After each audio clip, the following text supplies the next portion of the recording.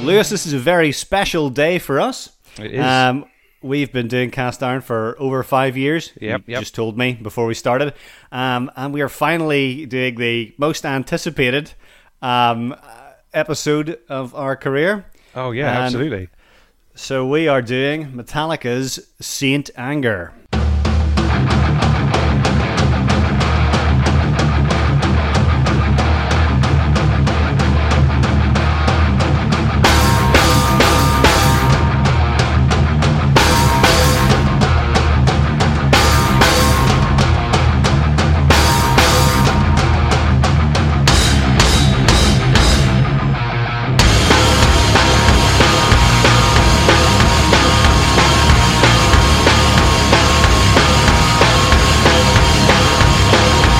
And we're joined with a very, very special guest this time. You may know him from the Split Screen podcast. You might even know him from 5 out of 10 magazine. It is Craig Wilson. Craig, how are you? Hello. Shout out to all the skillets out there. That's what we in the Cast Iron fan community call ourselves. Jesus. Thanks for having me. I've been at Alan for years now, probably all those 5 years, to say you need to do a Saint Anger episode because I unironically I agree love completely. this album. Don't spoil it. Oh, sorry. But so we've kind of danced around Metallica for a long time, and Yeah, it's pretty much we've the needed biggest- to do this, so yeah. Yeah, they're pretty much the biggest heavy metal band in the world. Yeah, I think yeah. it's highly unlikely that anyone listening to this has not heard Metallica before. Yeah. But because it's Cast Iron and we could have picked any of their really good early albums, we instead decided to do one of their later ones, Saint Anger. Yeah. And I think shy of Reload or Lulu, this is certainly an interesting one to talk about. So, does everybody here? You guys are obviously Metallica fans, or at least Metallica listeners, right? Yeah, absolutely. Okay. And so, how did we all get into Metallica? Do you want to kick off, Craig? Because what'll happen is Lewis and I'll be really bad at turn taking. So I'm going to try and deliberately invite you into this. I'll just stand feel in like the a third corner wheel. of the podcast, smiling nicely. So my Metallica introduction was on a mix CD that I got from a friend when I was learning to play guitar when I was about 15 or so. And it was a punk rock CD, which for some reason on the last track had this song called For Whom the Bell Tolls. And that was like the first time where I went like, oh, this is that Metallica that I'd heard about. I had like Iron Maiden albums before, which was probably the only kind of heavy metal, classic heavy metal kind of thing I had. Yeah. And my first band, or the first people I played kind of music with, we had this horrible medley where it would go from Sum 41's Motivation into For Whom the Bell Tolls, and then into Under Pressure by Queen. Which It's interesting that you chose Sum 41, right? Because like there is definitely like Sum 41 love Metallica, and they're I'm pretty sure there's like a medley from like a couple of years back that they did live on like Radio J or something. yeah, but they played on when MTV Icon. Yes, of course. They dubbed Yeah. Metallica as the Icon, and Sum 41 opened it with like a blistering medley. Yeah, absolutely. Yeah, they're proper thrash kids.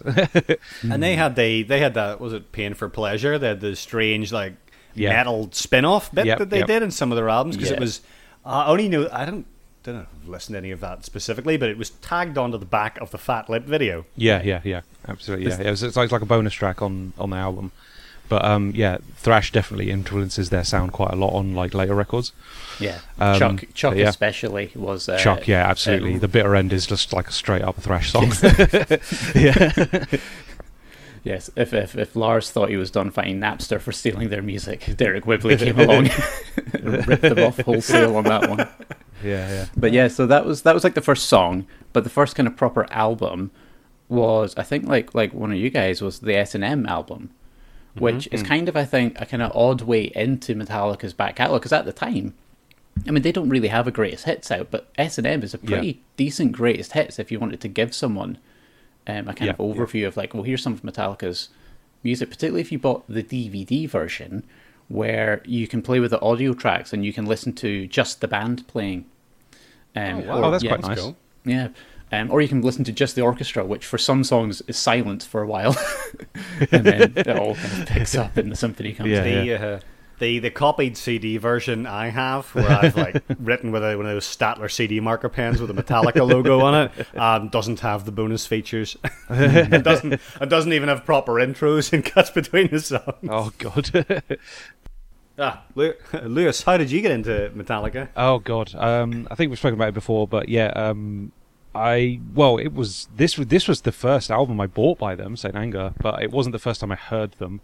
I think as a child of that time, it probably would have been I Disappear off the Mission Impossible 2 soundtrack, and the odd, whatever the hell Kerrang TV was playing. So one would always show up as a music video on there, and you'd often see Enter Sandman and things like that. But as a genuine first impressions, okay, let's check out Metallica, then it would have been Saint Anger, because it was the first one that was available after I'd got properly into heavier music, and it didn't make a great first impression at the time, but I I have come back around to it, because this year in particular I have been absolutely caning the Metallica. I really sort of delved back into the back catalogue and investigated the stuff that I hadn't really given a proper go, to be honest with you. And I have found that I do really, really like this band, and in a weird way I've come back around to Saint Anger and kind of found a weird kind of appreciation for it, because it's such a strange album, and I think the strangeness of it kind of makes it very identifiable, and there's something really kind of special about it. It captures a moment in time, which obviously Some Kind of Monster documentary does a great job of capturing, but the whole album as a piece is you can tell James is off the back of a rehab thing. His voice is shot to shit on the whole record. It's not a great performance by any means, but it's very genuine and very heartfelt. The things that I love about it are when he has to scream, and he's obviously taking influence from whatever is going on in metal at the time, and it's lots of screamy bands are at the prevalent, but he's never learnt that technique, so it comes across as this really pained, strained sort of genuine kind of scream that sounds a bit got the heart on sleeve, initially didn't like it very much. I thought it was a bit of a strange, it didn't sound like anything that I'd heard outside of this release. It doesn't sound like Metallica, and I was like, is this the best that they can do? But it's a weird piece in time, I think. Now I think it's nice to come back to with the context of seeing Some Kind of Monster. I think it makes it a much more interesting record to revisit. So that was my first real sort of introduction to the band, and not a positive one initially, but Alan, how about you? So my first Metallica album was also S&M, but it was a hooky copy. Yep. So hooky that I think because I had to write which disc was which, I had to figure it out. Yeah.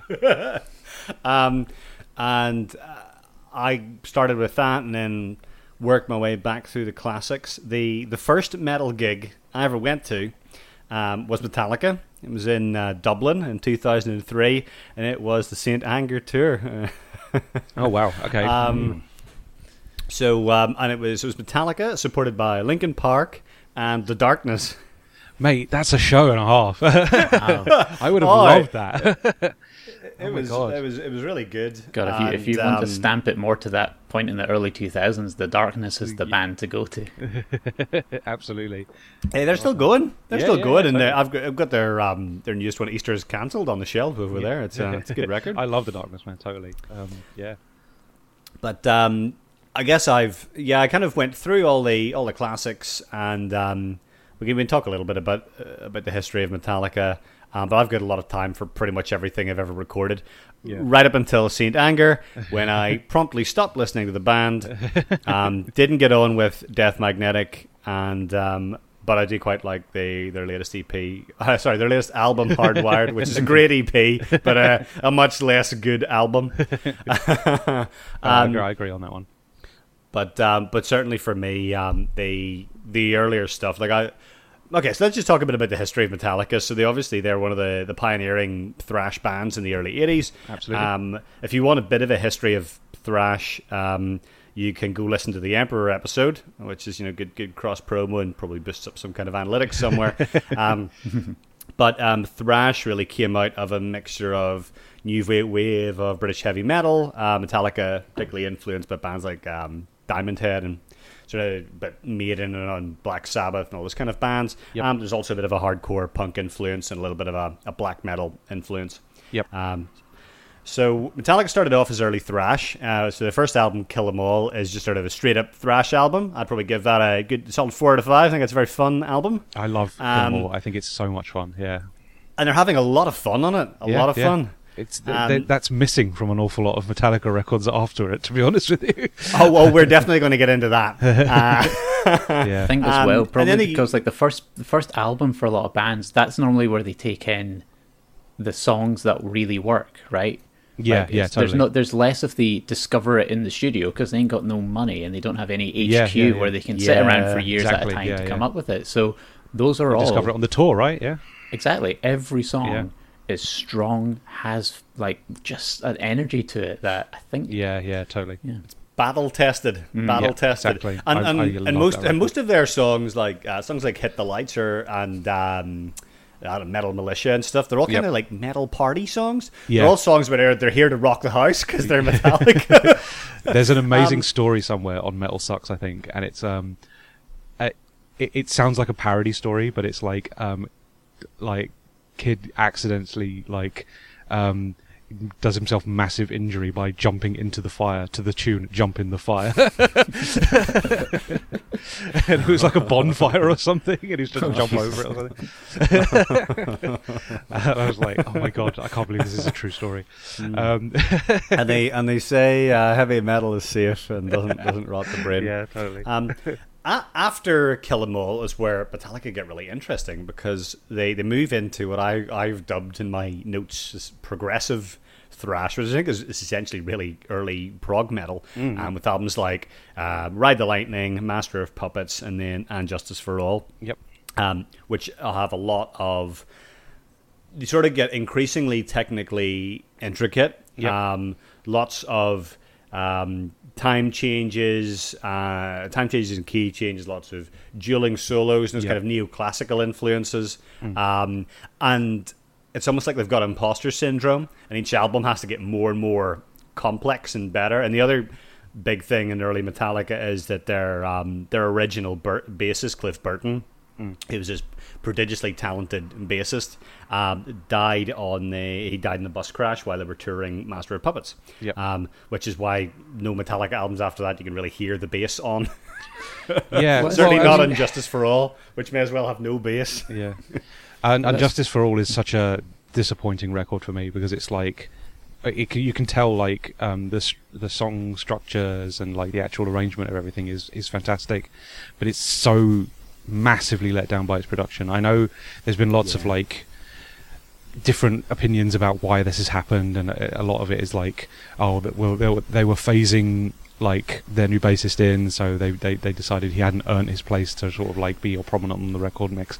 I don't think that is the case. I know that Lars in particular is very, very particular over his drum sound, to the point that he keeps tweaking it when no one is in the studio, and then the producers get absolutely fucked off with him. And I think that the story changes about 3 times over the course of the history of that album. And if you go into Wikipedia, it's first of all, the producer's they told me to turn it down, and then he said, it was because we were touring and we were deaf and we couldn't hear anything, so we just kept turning everything up except the bass. I don't think you'll ever get the real opinion on it, will you? Yeah, and as late of 2019, they were we really wanted to hear the drum sound and stuff. But I listened to the entire Metallica studio album back catalogue and I guess front catalogue from St. Anger, except for And Justice for All. Yeah. And that's mainly because... although I think One in particular is one of the top 5 Metallica tracks, if not the best track. I've never really got into it, and I didn't want to rush it. So I'm going to revisit that one after this podcast and try and get into it a bit more. There's also a way to listen to it with bass. There's a fan remix called "And Justice for Jason," which I have. And Jason for All. Yeah. And I also think it doesn't work. I think it's unfortunately a product of that. That album is just so badly mixed and produced that unfortunately, like the bass. If you add a bass, it doesn't match the guitar tone at all because the guitar is so thin and like tinny sounding. It doesn't give it any sort of like emphasis at all. Unfortunately, it's a real like. Yeah, it's such a shame that record. It is completely ruined by its production, unfortunately, because like I've said, I think it's arranged amazingly. I think the actual songwriting on display is incredible, but it's just so spoiled. But yeah. But then after And Justice for All, we get into the more interesting phase that I think leads us up to where Saint Anger spawns from, which is the having reached the the apotheosis of the prog thrash metal genre with And Justice for All. They decide that actually what they'd rather do is go a bit more commercial and do essentially metally hard rock albums, which are the self-titled album, aka the Black Album, which I think is really, really good. And then you've got Load and Reload, which apart from the disgusting covers, which if you don't know what they're about, I would urge you not to look up, because I did in preparation for this, and it's called Load for a reason. And I actually have a lot of time for Load and Reload. I think they're fun rock albums. I get how the hardcore thrash fans wouldn't enjoy them, but it seems like they're a band having fun, and I don't have a problem with that. Yeah, I think it helps. It helps Metallica in particular. I don't know what it is about him, but like when you can hear that element of like, oh, they're having a great time in the studio, it just engages you with their music a lot more. And I definitely get that with like everything after seeing Some Kind of Monster and seeing how Kirk was like downtrodden by not being able to solo every time. Like I love. All right, he went off and surfed. It's fine. Exactly. He did his surfing. But every time get high when you're surfing. If you've never watched them on YouTube, you can watch the making of all the music for the most recent album, Hardwired, and every time Kirk turns up in the studio to just lay down an absolute ripping solo, it's like a moment of like pure joy. I'm just like, he got his justice. There he goes. Justice. Look at him go. He's having a great time.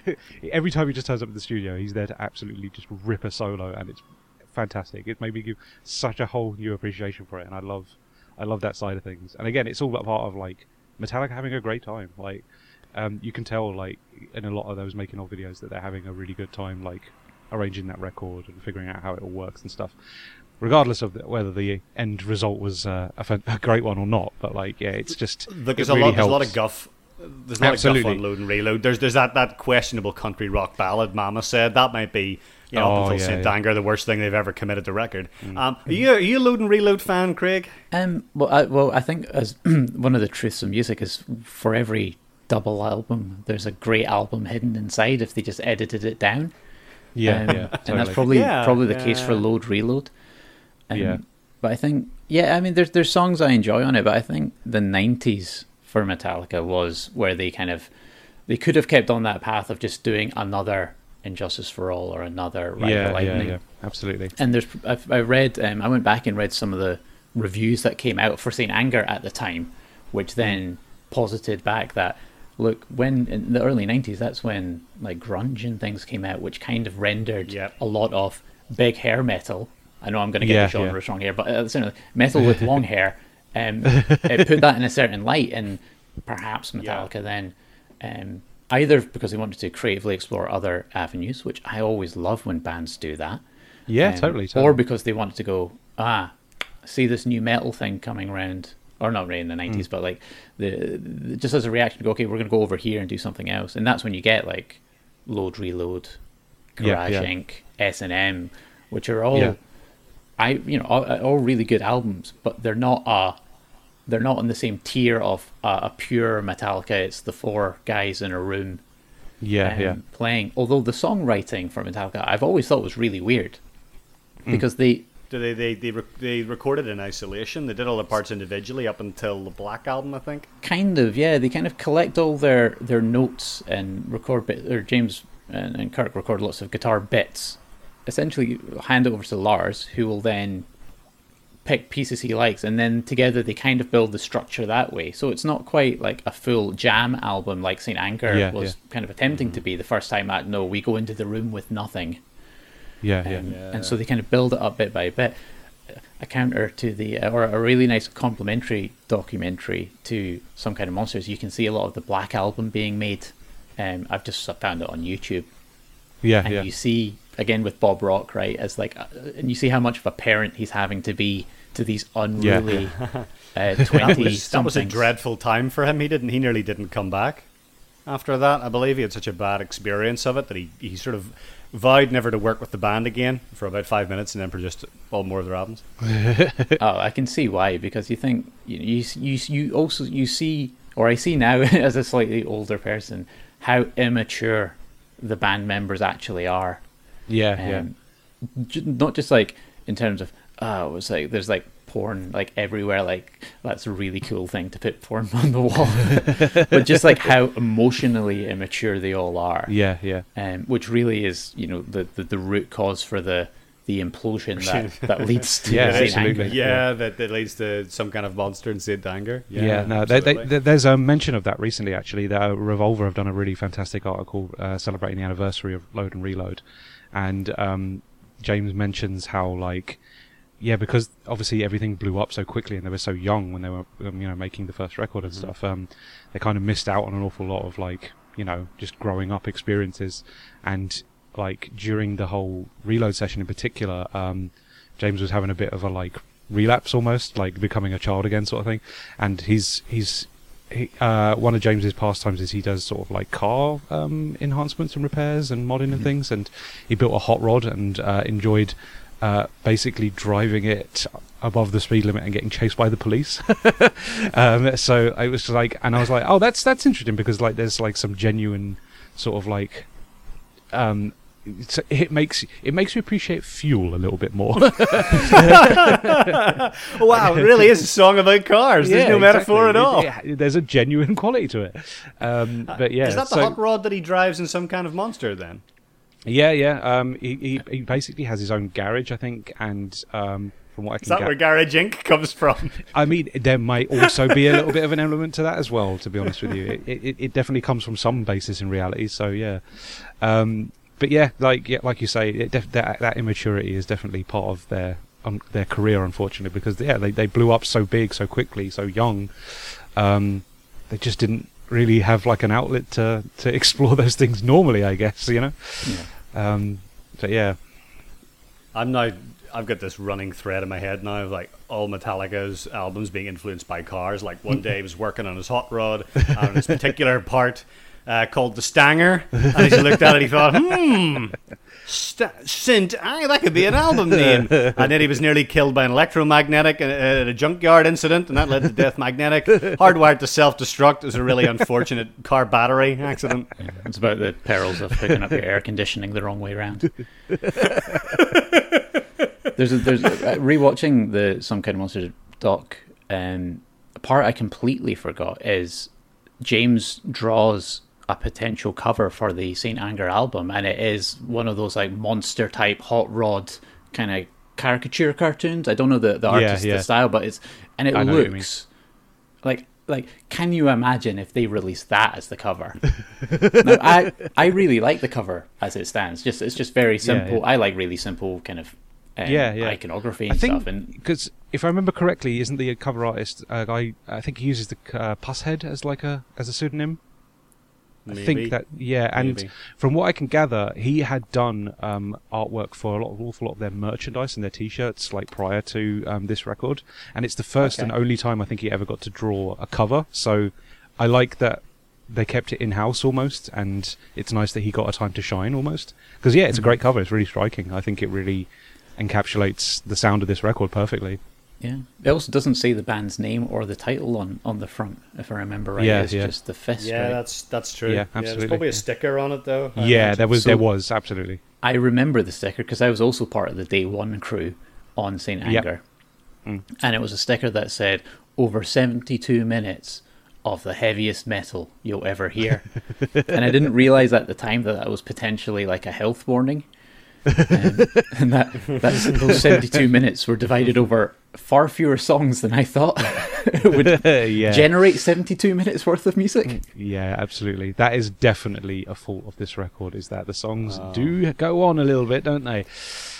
So shall we get into it then? The only other things I want to say before we get in is after this they did 2 albums. Death Magnetic, which is crap. The drums sound like Rice Krispies. It's so compressed. It's not as good as everybody says. It's very overrated. There's Hardwired to Self-Destruct, which I think is a great EP and a bloated album. And if you listen to like the first half of it and then the last track, you'll have a good time. So my hot take overview is that Saint Anger is the last original album from Metallica.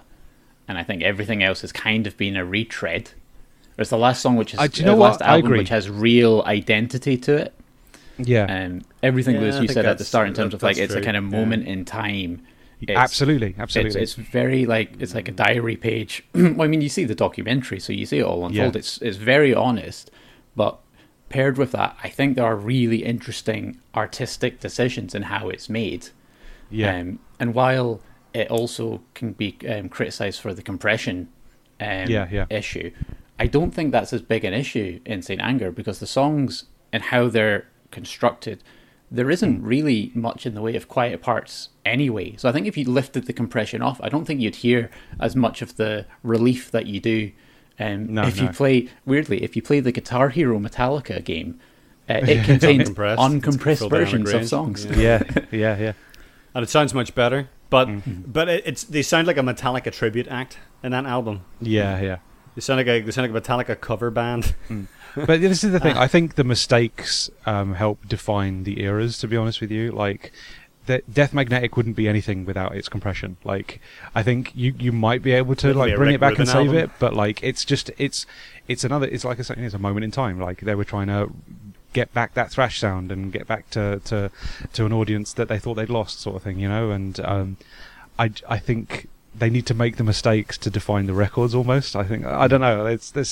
Maybe that's me just being a little bit like romantic about these things, but like I like seeing like where an artist is at a certain time and a certain time and place, and I think it's those defining factors that make the records in a weird way. So yeah. But yes, let's talk about Saint Anger. Let's get into it. We've stalled long enough. Let the arguments begin. We're on to the first track, and this is Frantic. My lifestyle determines my dance style. My lifestyle determines my dance style.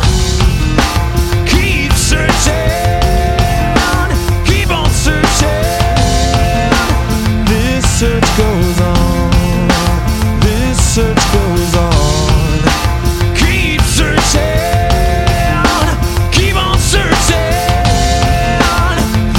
Search goes on.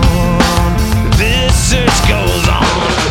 Tick tick tick tick tock, brand tick tick tick tick tick tick tock, brand tick tick tick tick tick tick tock, brand tick tick tick tick tick tick. Do you guys sing the song along when you edit, or do you just edit that in? Sorry.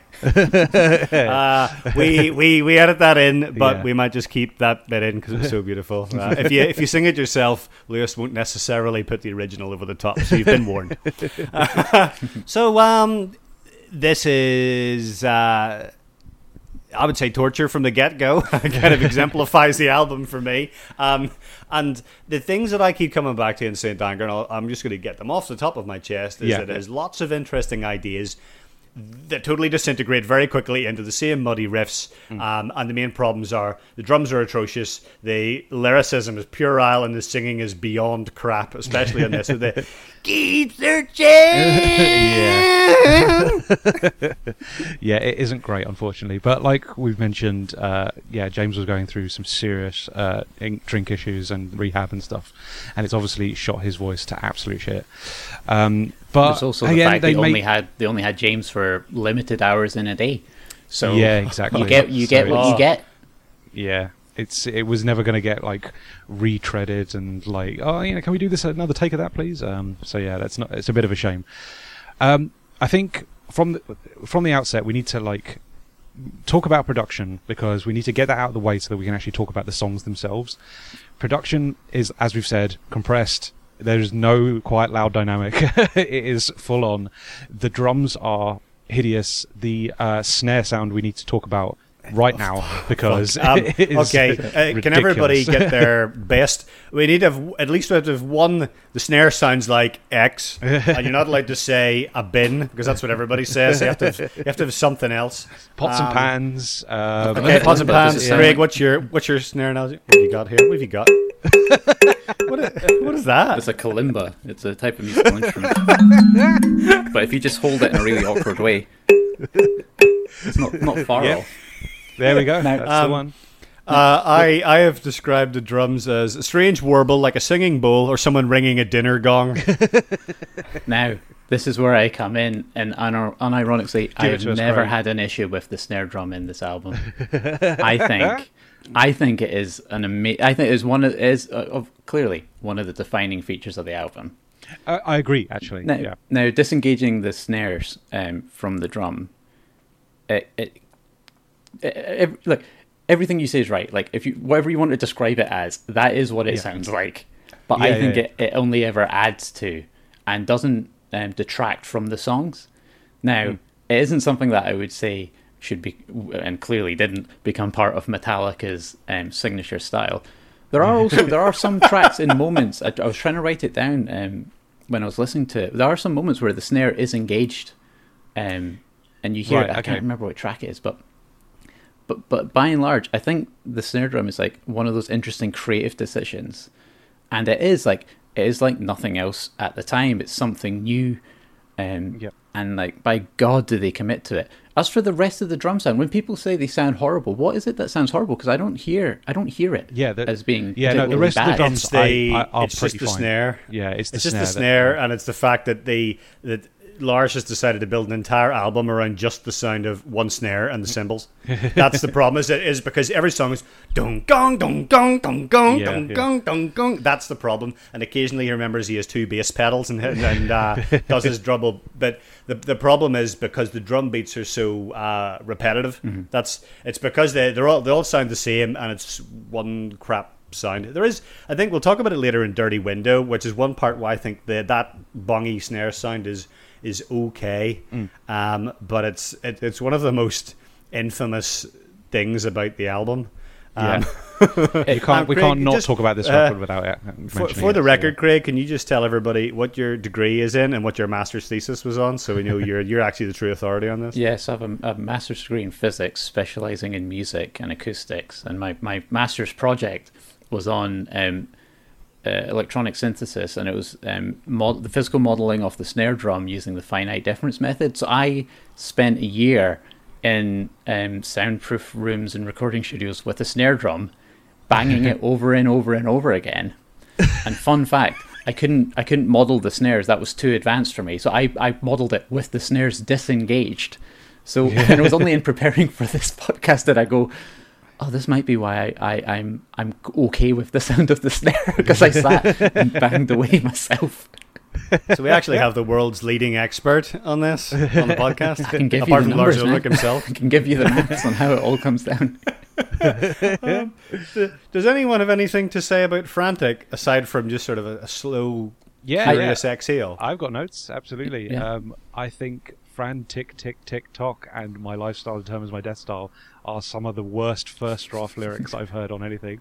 But they're very memorable. The riff, I think, is genuinely very memorable, actually. I love the Frantic riff. That really, really good riff. I really like hearing it, and I think whenever they play it live, people remember, oh, this has a good riff, right?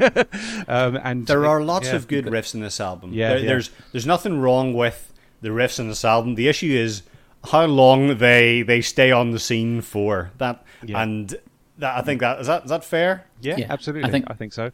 In terms of like an opening track, what do you want? You want something potentially that is what's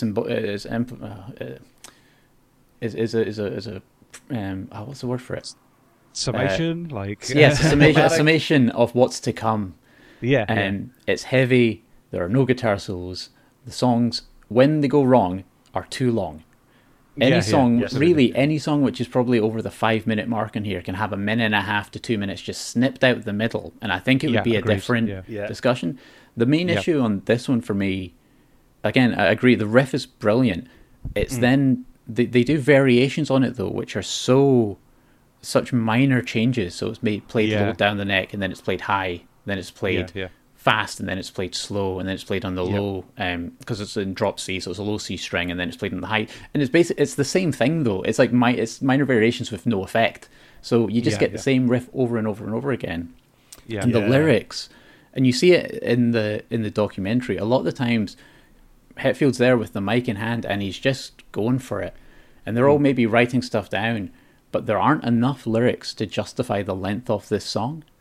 And so that comes up again and again. Yes, where it's like, here's the verse again, but we're not going to change anything. We're just going to do it again. It happens again in Saint Anger in particular, but there's not enough ideas to sustain it. Exactly. The other thing is that the lyrics in a lot of these songs, compared to other Metallica albums, are totally disengaged from the rest of the music. They're not quite syncopated, but they're not really in sync at all. Yeah. Like the way that he does the vocal delivery on the verses of Frantic is really strange. It's, no,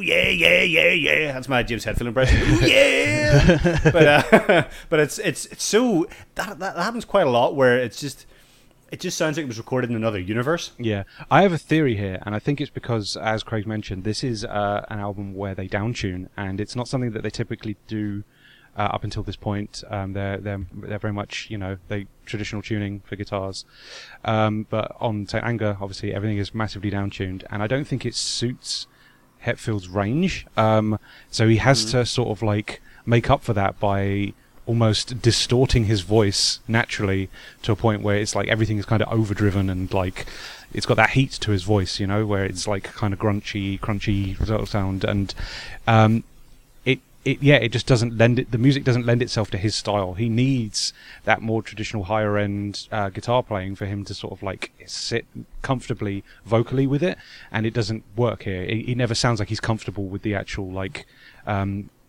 musicianship at any given point, because it's all so much lower than he's normally used to.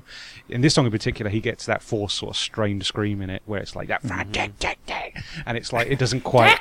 He turns into a rooster. Exactly. It's like because he just doesn't have the vocal training for screaming, and it's like it never matches up with what they've decided to write. Unfortunately, I think maybe if they'd written this with traditional guitar tuning, I don't know whether it would have sounded good, but like it would at least have put Hetfield's voice back into the range that he's more comfortable with.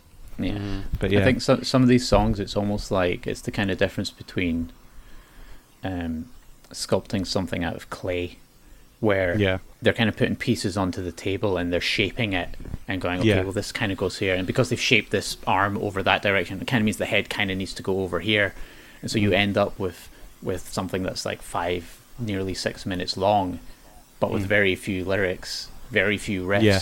And the other thing which you haven't mentioned yet is that I think this is the first time they use Pro Tools. So I think this is potentially the first time they jumped into using like a digital editor or a digital audio workstation. So because Black Album definitely cut on tape, because you see people in the background doing what is just like magic. I can't imagine how you do that. And Hetfield mentions it in one of their therapy sessions that, we've got a verse, chorus, verse, and then Bob will loop it 3 times and then go, right, what lyrics have you got? And it's like, well... Oh, that makes sense. Yeah, totally. That does sum up the album. Yeah. Sometimes, though, they get a story or they have a lyrical idea that can sustain... can work over the length.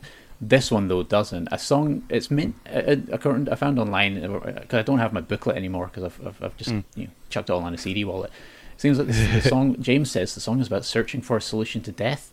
That doesn't really come across to me. No, not at all. No, this song's lyrics are completely incoherent. Yeah. And the reason they're incoherent is because they all sat around with notepads coming up with lines that they thought sounded good, and they pulled all the best ones together and said that'll do. And that's like to go back to your clay analogy, Craig. It's like they've got an arm here, they've got a leg here, and then they step back and they go, hold on a minute.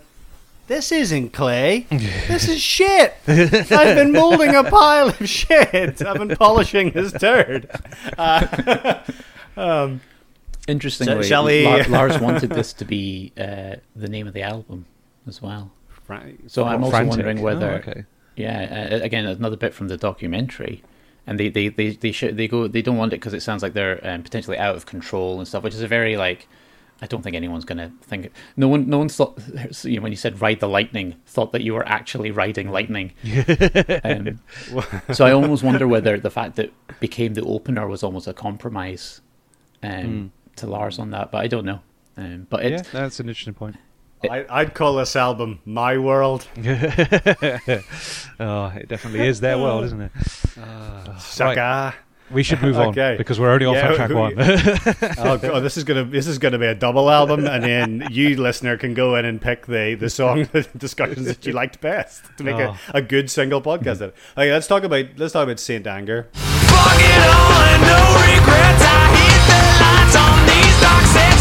I need a voice to let myself go free. Fuck it all, fucking no regrets. I hit the lights on these dark sets. Battalion news, I'll hang myself. Saint Anger around my neck. We need to talk about this because this won a Grammy. Whoa, okay. I mean, all kinds of weird metal songs win Grammys. While you guys tell me what you think of Saint Anger, I'm gonna go look it up in the background and see what has won the Grammy for best metal performance. Yeah. So this is such a weird song, and it's so weird that it's like the defining song for the record. It's such a random assortment of song parts that I don't think really melds together correctly. I don't think Metallica doing time changes will ever sound like normal to me.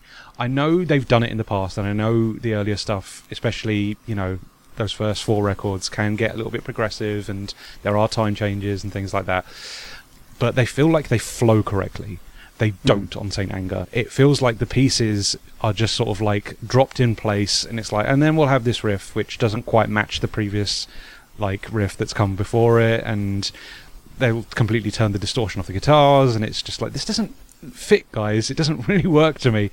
The drums on this in particular are really awful sounding. I hate the way that Lars's first sort of like dun dun dun dun dun beat doesn't come in at the start of the riff. It like misses a beat, and he plays like behind the beat of the song. It's so strange, and it feels really unnatural, and yeah, I just saying, like, I think the song is also twice as long as it really should have been. It doesn't have enough ideas to maintain its length, unfortunately. There's a moment at the 5-minute mark where I'm like, that is a good song, and then it restarts. It's almost the same kind of section for section as the intro.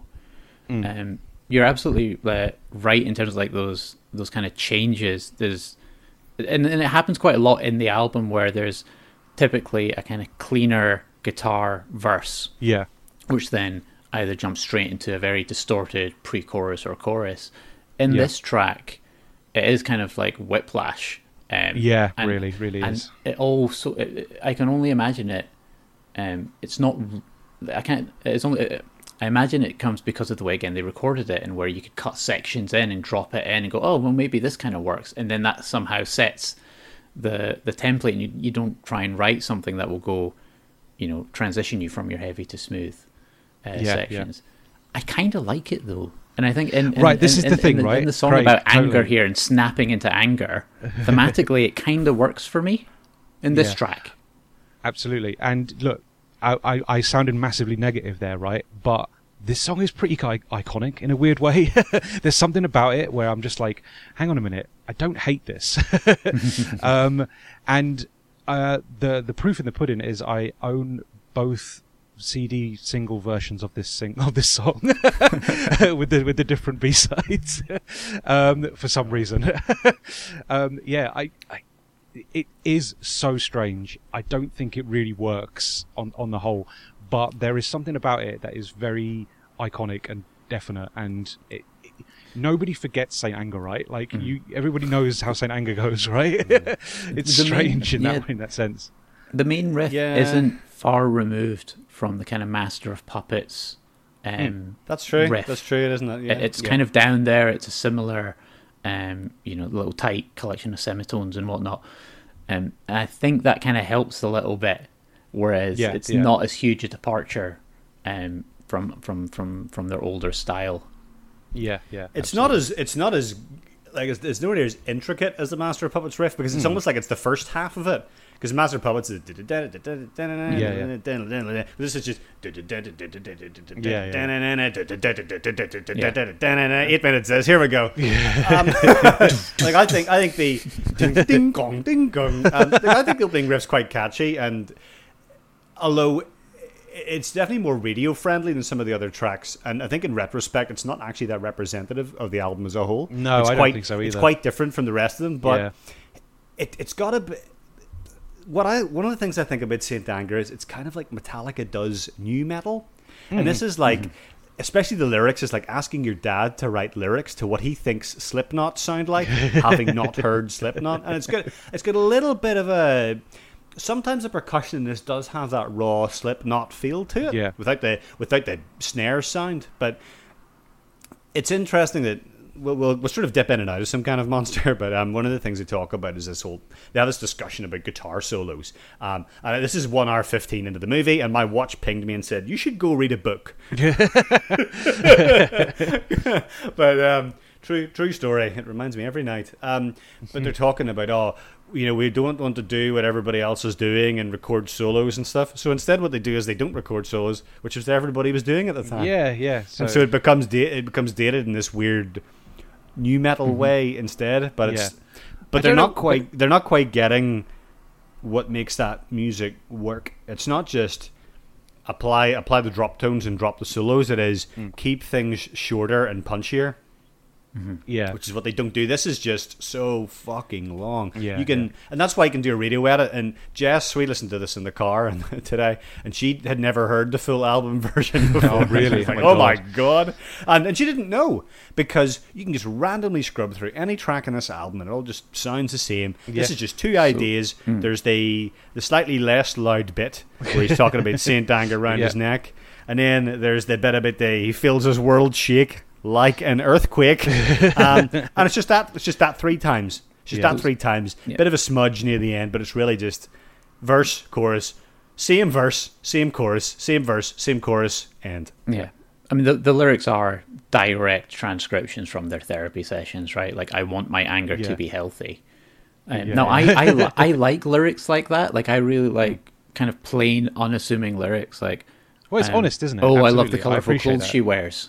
Like the Beach Boys. Like, suddenly it's this new thing. I'm not saying like this is kind of Brian Wilson levels of intricacy here. But I again, like, fuck it all and fucking no regrets. I kind of like stuff like that. Fucking no regrets. And then it's like I hit the lights on these dark sets, and I always wondered whether Hit the Lights was a callback to Hit the Lights, the track. Totally. They love doing that sort of thing. So I think so, absolutely.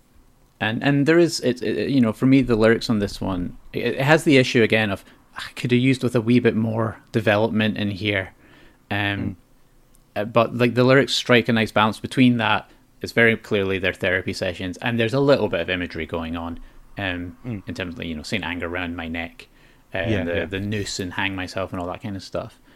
That kind of idea of development, though, is another thing that I think could have helped the album, where if you're going to have 3 choruses in a song, your first chorus is generally a bit plain.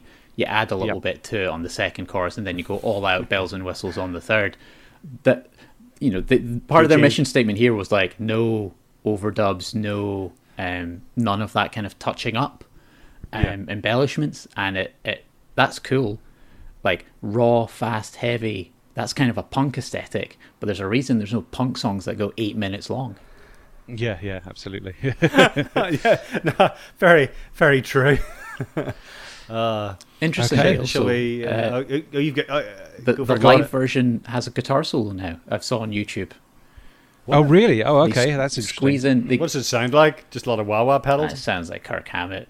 And his guitar falling down the stairs on a wah pedal. I mean, it's the usual. It's fine, but it's just squeezed right in there. I don't think there's really any change to there's no new bridge or anything. It's just jammed in on it over a section.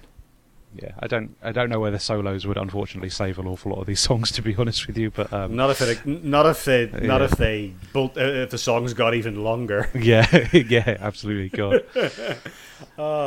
Right. So let's talk. Oh, you get another. I've got one Craig thing. I've got one putting his thing. I hand came, up I like came he up wants with. I to came up with tell a the teacher. I came up with a trivia question. Oh yeah. Okay. So allegedly, the Saint Anger thing came from James getting a Saint Christopher pendant. But Right, that doesn't okay. make sense because Saint Christopher is the patron saint of travelling, not anger. So, who is the patron saint of anger? He's got three choices. Is it A, Saint Jerome, a 4th century priest who transcribed scripture, who beat his own chest with a rock? Or is it B, Saint Giles, a 7th century hermit who only drank the milk of female deers? Or is it C, Saint Hammett, a 21st century heavy metal guitar player who put up with James and Lars' bullshit for all those years?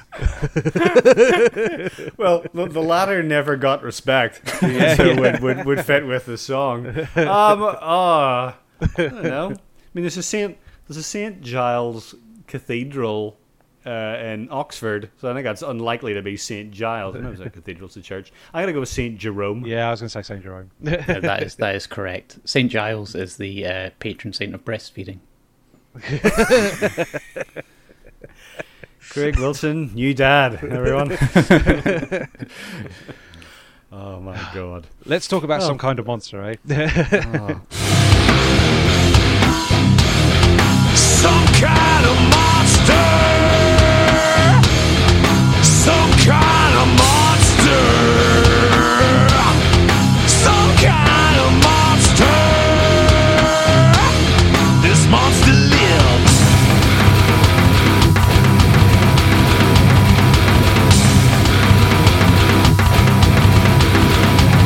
What is going on here?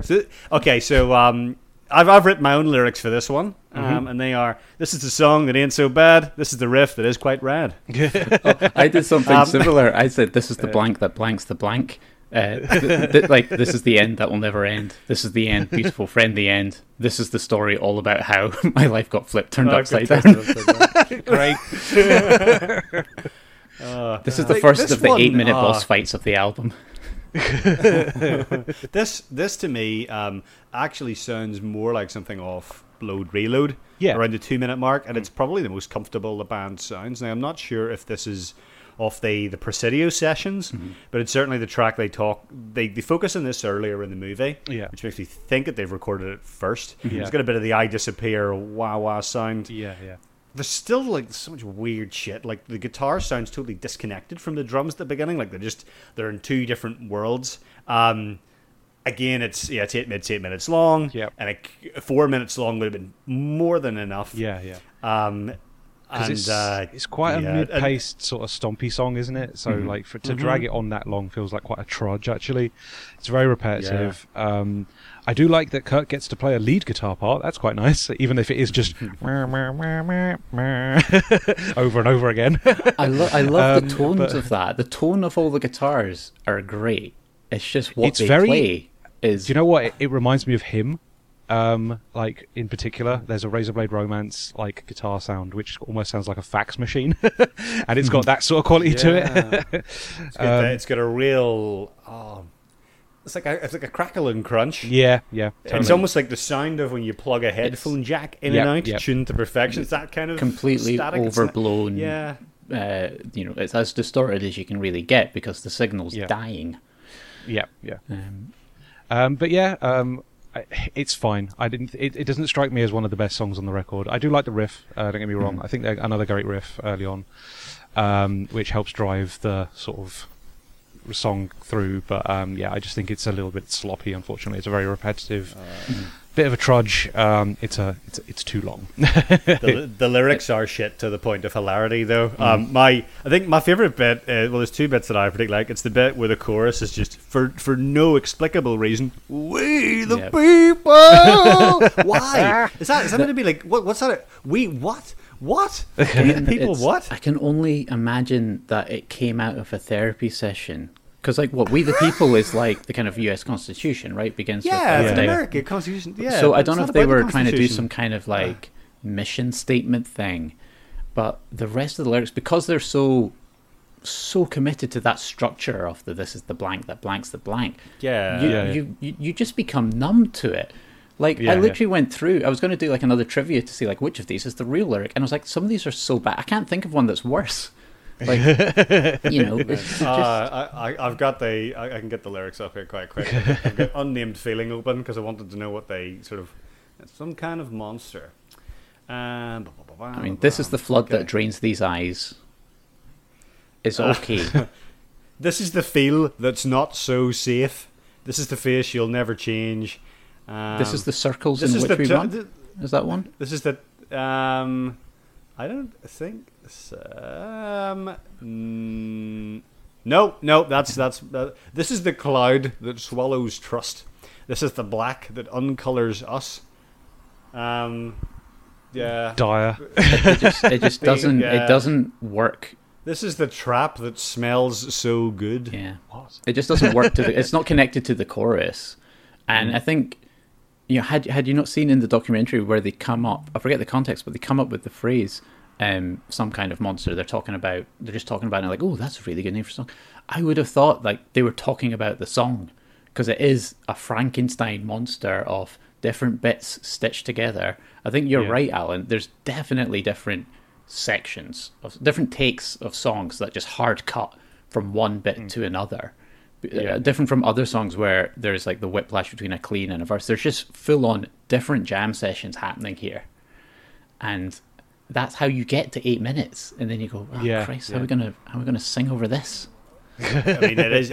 See, I think this song is more emblematic of what the album's like and the documentary, because it sums up what the album's like. It's just some kind of monster. Yeah. It's like, this is the bit from over here. This is the bit from over there. My other favorite vocal bit is at the end, the weird ominous, ominous, ominous, ominous. What? I quite like that though.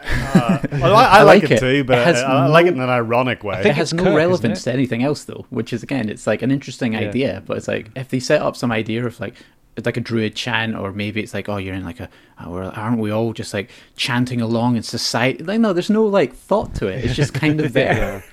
But this is where the movie gives you that. But the movie gives you that context, because the lyrics are written by committee, and so they were more concerned with sounding profound and being honest and truly meaningful.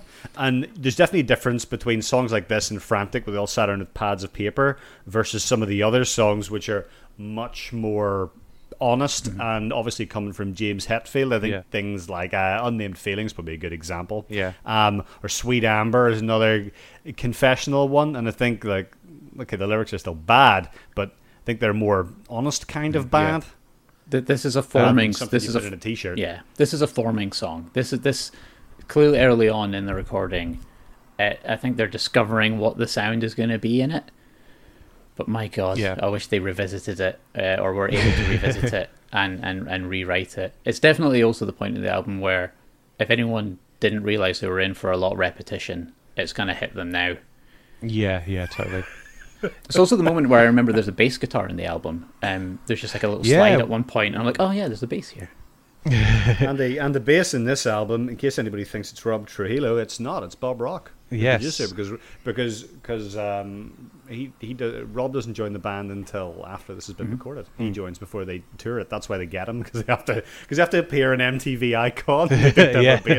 And not only are they not going to get Jason Newsted, they're not even going to acknowledge his existence. And they're going to pretend that the new guy's in Metallica, because they're nothing if not petulant and disrespectful to each other. What do you guys think of the last 10 seconds of the song? I always forget it's there. It's this inexplicable little kind of thing. And then oh yeah, God, yeah. I know what you're on about now. That is odd. Yes. It's almost like you say, because it's all written like a big jam session. It's like, well, how the hell do we end this song, right? Jesus, that's bizarre. I think you need to cut that. You need to cut that in, Lewis. Especially from, totally. Like, when it goes to the riff and it's bang, bang, bang, bang, bang, bang.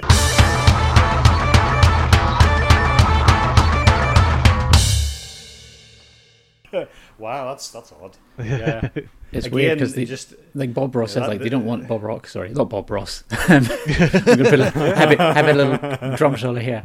He says like they don't want afterthoughts, but there's so many times. There's a couple other songs where they do this. They just add some weird clip right to the end of the track, because they don't have the end of songs, right? Yeah. It's just like we just here's something, right? That'll do. Move on. Okay. Yeah. So Let's we move should on. move up next. we should move on because I need to pee already, and we've probably about 10 tracks left to do. Okay, Dirty Window, and then a comfort break then. I see my reflection in the window. It looks different, so different than what you see. Projecting judgment on the world. This house is clean, man. This house is clean.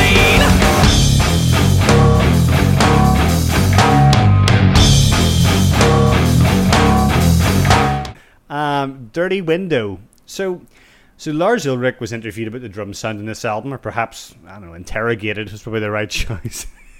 And he said that the drum tone for the snare was deliberate because it harmonized with the rest of the music. And at the beginning of Dirty Window, and only at the beginning, only at this point in the entire album, you can hear that. Yeah. I think it's the only time at which you go, oh yes, that's acceptable. This is my favorite track of the album. Love it. You're meant to keep that to the end, Oh, Craig. sorry. Okay, edit that. That's okay. We'll remember that for later. But I love Dirty Window as well. I think it's great. I think the riff is awesome. Do do do do do do. I'm just like, oh yeah, let's have a fucking mosh pit, mate. It's nice and fast and thrashy. It's loads and loads of fun, and that's kind of what I want from Metallica. The one thing I also wanted to mention about this is when James does the whole "and I slam my gavel down." I'm just like, he could have probably done a more effective growly low scream for this record instead of the weird high pitched pained one that he does all the time. Like, why didn't he use that more? It sounds good. He's not a bad singer, really. Not at all. And it's interesting that whenever there's parts in some kind of monster, he's warming up before they go on tour, and he's doing just me, this little tape, and it sounds fine. Yeah. I think it is a product of he was only there for 4 hours a day. Yep. And we've got a bit of time at the end. We can talk about Metallica's lunch break tactics. But he's only there for 4 hours a day, and Bob Rock said that it was very difficult to get anything good out of him. So and I think previously they would have pushed him for many more takes. Yeah.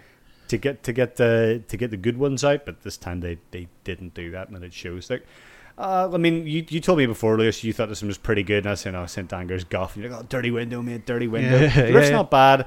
I don't mind that sort of Latin-esque bridge. It's quite interesting. And I think this has the most honest line in the album, which is, I drink from the cup of denial. And I love the way he sings that. It's such a kind of ugly, like, again, it's a weird choice that works in this song. Yeah. No, I really like Dirty Window. I think it's a great song. And I think, if I remember correctly, for the 10th anniversary of St. Anger, they did a weird, like, one-off performance with Bob Rock on bass. Yes. And it was this song. And it's so annoying that you can't find a nice high-quality version of it. I'd love to hear it. But yeah, like, because Metallica are very good at, like, archiving lots of, like, live stuff on their YouTube channel. They've been doing, like, these things with Metallica Mondays over the summer, where they've just been uploading an entire show. And it's really fun to watch, actually, just, like, see where they are at that place and time and what they're doing. But yeah, Dirty Window never seems to show up, and I'm just like, oh, I'd really like to see this live. Yeah, I'm quite surprised they played it again, because they only ever really play St. Anger and Frantic. Yeah, that's it. You're a Guitar Hero Metallica fan, Craig. Are there any songs from St. Anger in Guitar Hero Metallica? Frantic is the only song on it, and on Metallica's site they actually have play counts, and you're right, Frantic and St. Anger are by far the most. Dirty Window has only got a couple, and I also watched this video with Bob Rock playing, and I just have written in all caps, Bob Rock strums the bass like a ukulele. And you've got Rob Trujillo, the big silverbacker tarantula man, stomping about with his big meaty fingers, and then Bob's like going a-dick-a-dick-a-dick-a-dick-a-dick with his little wrist flapping about. Yeah. It definitely comes from a different time, doesn't it? Yeah. You can do your bit in Dirty Window. Go for it. I think this is the first time where the lyrics, I think, really step up to the plate, in that there is a strong lyrical imagery metaphor of, like, the dirty window, you know? Yeah. Like, I'm in my house. I think it's all nice and clean, but people looking out, or people looking in through the dirty window, think it's otherwise, and it's all that kind of, how do people see you? Rejection of how people see you.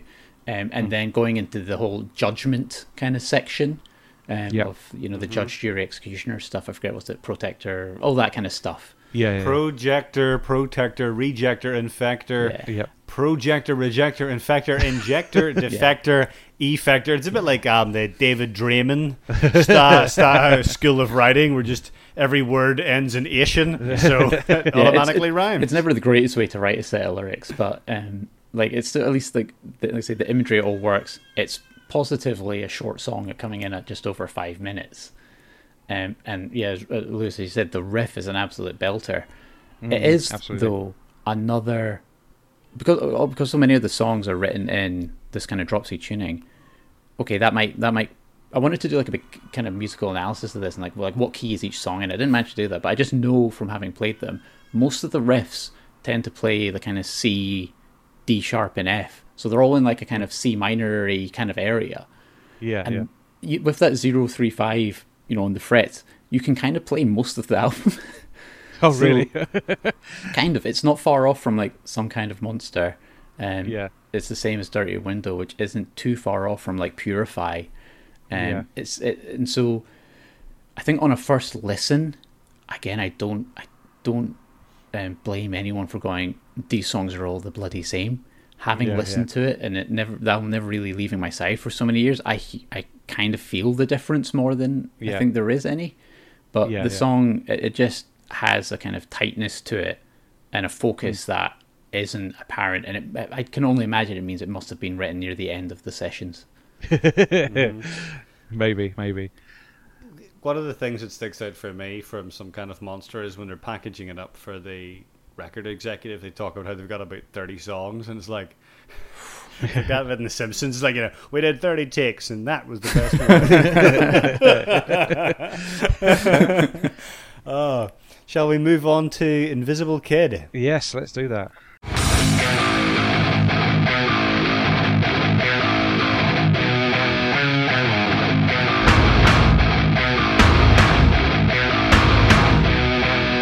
Invisible kid, never see what he did. Got stuck where he hid, falling through the grid. Invisible kid, got a place of his own, where he'll never be known, in a word he's grown. So, what do we think of this one? I like the riff at the start again. What a riff! I'm serious. This is a really good riff. Yeah, it's a great riff. Although 1 minute into the song, I looked at my music app and I was wondering how the fuck this 3-minute song was going to last for 8 minutes. Yeah, it's another one of those, isn't it? I think it's a bit average on the whole, to be honest with you. Nothing really memorable outside of that opening riff. Far too long. What I do like though is the weird delivery of "Open your mind on being right here, right now." That always amuses me. There's a lot of weird stuff to this. Like it goes a bit kind of early Tool / Deftones. About 2 minutes in there. I'm a kid, just go away. It's quite Deftonesy. And I was also quite impressed. These are my notes at the gym when I was listening to this. Also quite impressed with the midsection. It is basic, and this is where the lack of solo hurts. But oh my god, what is this? It sucks now. Pure. I love it. There's a good short rock song in here, but it's got a shit rock song stuck in the middle. and I don't think you can say that for the whole album. I think most of the songs are straight up bad, but this one I actually quite like the riff. There you go. We got 3 songs. I actually quite enjoy Invisible Kid, but it's mainly carried through by the strength of the riff and the charming shittiness of the lyrics. And what helps as well, it's in a different tuning from the rest, so it's three whole steps down with a further kind of step down on the so it's like an A flat on the A string. So the guitar is very, very, it's like actually the low string of the guitar is almost like a bass A string. It's heavy as all hell, like very low and rattly. And it does give it instantly gives it a kind of identity that it sets it apart from the rest. It's one of the lesser liked songs for me because it's 8.5 minutes of a 3-minute song. And the where I like James. Also, I think if this is the Kirk Hammett song, I don't know if Kirk Hammett wrote it. I like to imagine it's about Kirk Hammett right? Invisible Kid got stuck where he hid, falling through the grid. Also, you can just replace Invisible Kid with Kirk Hammett got stuck where he hid. You know,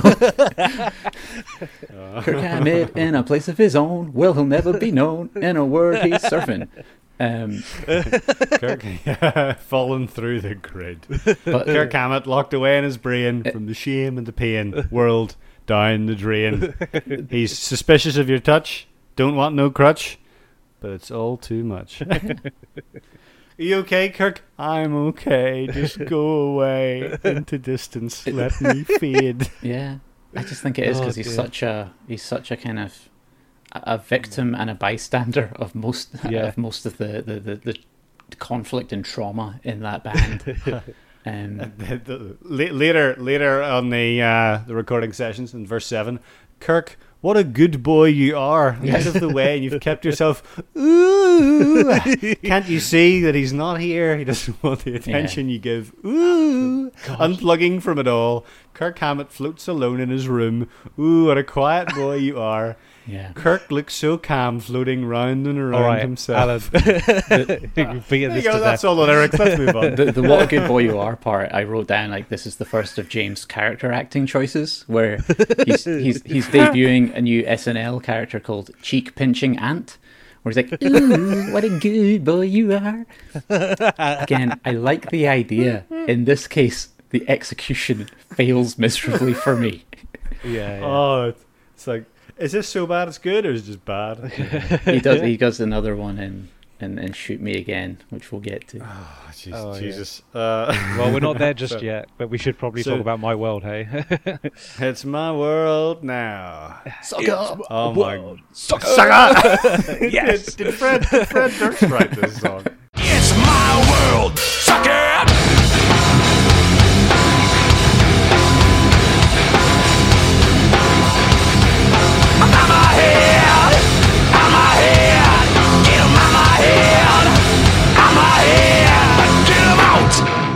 Again, it's silly and fun, and it made me smile, and I like this song. It's a lot of fun. I think this is a great song. It's the one pained, straining scream where I really enjoy it. I don't even know what the question is. Absolutely. I actually okay. So first of all, this is for whom the snare tolls, and the drums are really terrible in this track. It sounds like Lars is playing a fire poker. And again, it's amazingly self-indulgent. The song just goes on forever, and it wouldn't be that bad a performance. And I really like the bridge. Not only do I not know the answer, and I actually really like that. But it's not 4 minutes; it's 6. Yeah. Mm-hmm. It's a little bit slighter than most of the songs on this record, so a little bit. There's some reprieve, I suppose.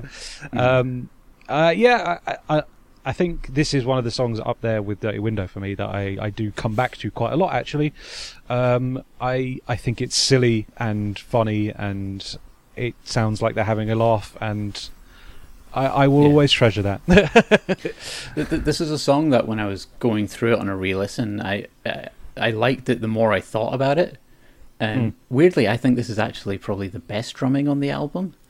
In that there's a lot of different drum sections, and they always work to serve either what the guitar is doing or to accent off what the vocals are doing. Yeah, I can see that. For example, on the Yeah. It's My World Sucker has got a kind of hi-hat hit, I think, on the end totally. that kind of tees it up.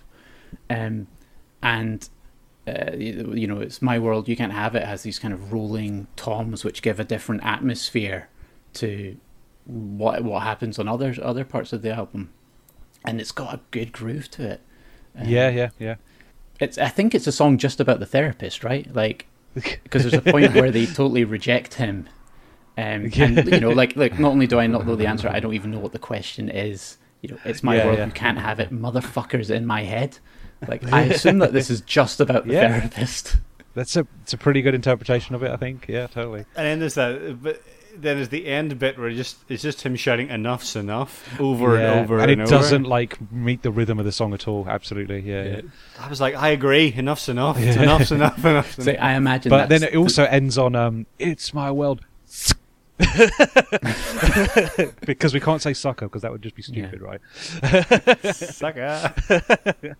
For me, the enough's enough part is it reminds me of the standout moment of the documentary when the therapist pushes a post-it note across the table with some lyrics that he's written on them. And the band, and it's really what unites Metallica back together as a unit.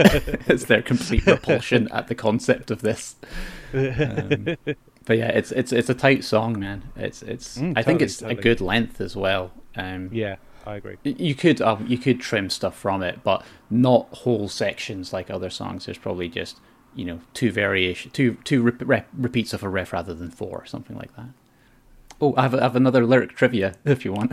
Okay, right. go on. Oh yeah, go for it. Because yeah. I was really surprised looking at the lyrics of this song. So this is just simple. Which of the following is the lyric from the song? Is it Okay. A, devil knows it only rains on me? B, God, it feels like it only rains on me? Or C, why does it only rain on me? Is it because I lied when I was 17? It's God. It feels like it only rains on me. Yeah, that's the one. It's the best album for me to do karaoke to because I have a tin ear. So that doesn't matter for this. Yeah, absolutely. It's authentic. I'm in tune. Right, should we talk so about next- Shoot Me Again? Yeah, let's talk about Shoot Me Again, the song about Napster.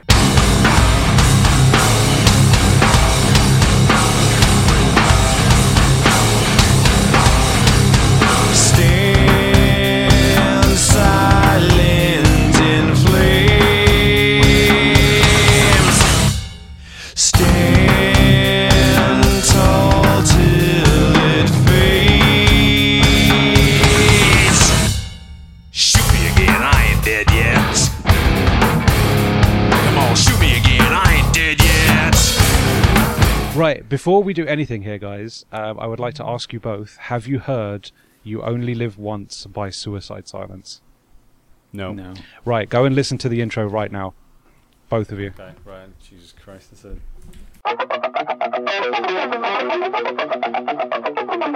Push your care, push your burdens aside. Erase everything inside and leave just one thing on your mind.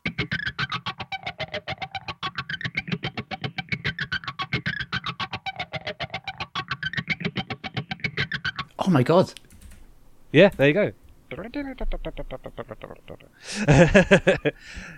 Suicide Silence, clearly influenced by Shoot Me Again by from Metallica's Saint Anger. Oh, yeah, definitely. Yeah, just the moment every time that hits, I'm just like, Suicide Silence. Yeah, Except it came about, you had a decade before it. exactly. Oh, Yeah, this is do you another th- mediocre, stompy number with an annoying, repetitive lyric. And yeah, I really don't like the "Shoot me again, I ain't dead yet." Shoot me, So shoot me again, I ain't dead yet. So stupid. If you had to sum that up in a character from the James Hetfield character acting masterclass, would you say it was Zombie Sheriff Badass? Shoot me again, I ain't dead yet. Shoot me again, I ain't dead yet. Bang, bang, bang, bang, bang. There's a good graphic novel in this album, isn't there? The many faces of James Hetfield. What do you think Yeah, of this one, I'm Alan? not the Oh, sorry. biggest fan of this one. Yeah, it's very long and repetitive, and just the lyrics are so, again, first drafty. It's like, that's I've got this phrase, "Shoot me again," right? Like that's cool and interesting. Like I'm sure I can beat that look- to death. I think even by the low standards of Saint Anger, this Yeah. is pretty dire. Yeah. Easily the worst track yet. Weak riff, pathetic lyrics. The vocals are awful. There's really not a lot of redeeming quality here, and it's 7 minutes long. And I think around 5 minutes, I was like, God, can I get away with not listening to all of this for the podcast? But if you listen all the way to the end, there's a new metal breakdown that ain't so bad. Oh, there you go. Yeah. Some reprieve, I guess. So I think there's like a pretty yeah, good groove in the verses, though. Like a lot of the album, Yeah. the two guitars are really just doubling each other up. Maybe one's Yeah, up an yeah. octave, maybe one's down. Yeah. It's relatively few times that they're doing different things. And they're kind of one's playing these kind of long notes with an effect over it, and the other is kind of sitting a bit more kind of in a rhythmic place with the drums. Yeah. And I enjoy it. And like I say, I like the lyrics. I like the idea of like writing a song about Napster. It kind of needs to happen. You see it in the documentary, and they're kind of talking with Lars about it, and you get that whole like, he says like, was it even worth it? And it's like, very good question. Arguably, no, but like historically, when you look back, I think it was really worth it. The sacrifice they made. Well, it's like I got into Metallica through pirated music. Yeah. It was incredibly short-sighted thing that burned them with a generation of potential fans, because we now know in the fullness of time that people who download music also buy more music because they like music. If people don't like the music, they're not going to get it by any means. And I'm not a fan of streaming as such. I think as a revenue source, streaming must suck as an artist. I can only assume completely, very little for it. But it was what we had as a way to go and explore music. You just had to go grab the MP3 because there wasn't as good access to streaming audio of any form. Like even trying to play radio stations, I think at the time over early 2000 internet connection. Yeah. Exactly. It barely existed. You'd have had to download like Real Player or something like that. And I don't think it was something anybody would have bothered with, because you didn't really have digital radio. Yeah. By that point, it probably still would have been FM. So it's like, well, what's the point in using your dial-up modem to connect? Listen to Chris Moyles or some Radio 1 puke. Why would you bother? Anyway, this song's about Napster. This song is pretty bad. Yeah. shall we just move on? It's got the only bass section I think in the album where the bass guitar is actually doing something of importance. I think right near the intro, right, is you get the kind of hammer on, and then it's immediately thrust back into obscurity and irrelevance. Exactly. I think the thing that annoys me about this album in general is that it just feels lazy and perfunctory. Even if you're like, oh, this is a pretty good groove, it's still worse than pretty much anything on Load Reload. It's such a lazy. None of the riffs are particularly interesting, and it's not like there was some kind of void in music and nobody's releasing interesting albums at this point. Everybody else there's plenty of stuff to draw from. It's the whole thing about this album and Metallica at this point in the movie. It's just the amazing self-indulgence and insularity of it all. And the feeling you get is that they're really just trying to fart this one out because of obligations to the record company. And they really don't care. No, it's just such cynical crap. Nice. I come back to it. It's the band actually trying to discover themselves. But the first note I wrote down about this album is it's a group of emotionally stunted men in their 40s try and fail to talk about their emotions. Now, and so the music, this sounds sacrilegious to say, and it is kind of excusing the album. The actual content of some of the songs is secondary to the fact that the song was written at all. Now there are moments where it's great, like Dirty Anger, Dirty Window, and even in moments in Sweet Anger. Window. Oh my god, I've forgotten. This is what. It's all the same. It's all the same sludge. This is more what having a 4-month-old baby does to you in terms of sleep, which is also where I've listened to a lot of this album at night while rocking a baby to sleep. But like I think so I don't know if it can be said that it's lazy because it's so off the circumstances, right? I think the later albums that came after it I would attribute more lazy tags to, in terms of retreads of songs. We don't need another Unforgiven. For God's sake, the Unforgiven 3. We absolutely did not need this Shoot Me Again. True that. Okay, well maybe something that took 2 years to record when James was coming in and out of rehab. It's not fair to call it lazy. It's still not good. It's still not good. All right, Sweet Amber. Ooh, she holds my hand, and I lie against my. Use it what I want to get what you want. Use it what I want to get what you want. Use it what I want to get what you want. Use it what I want to get what you want. Ooh, Sweet Amber, how sweet are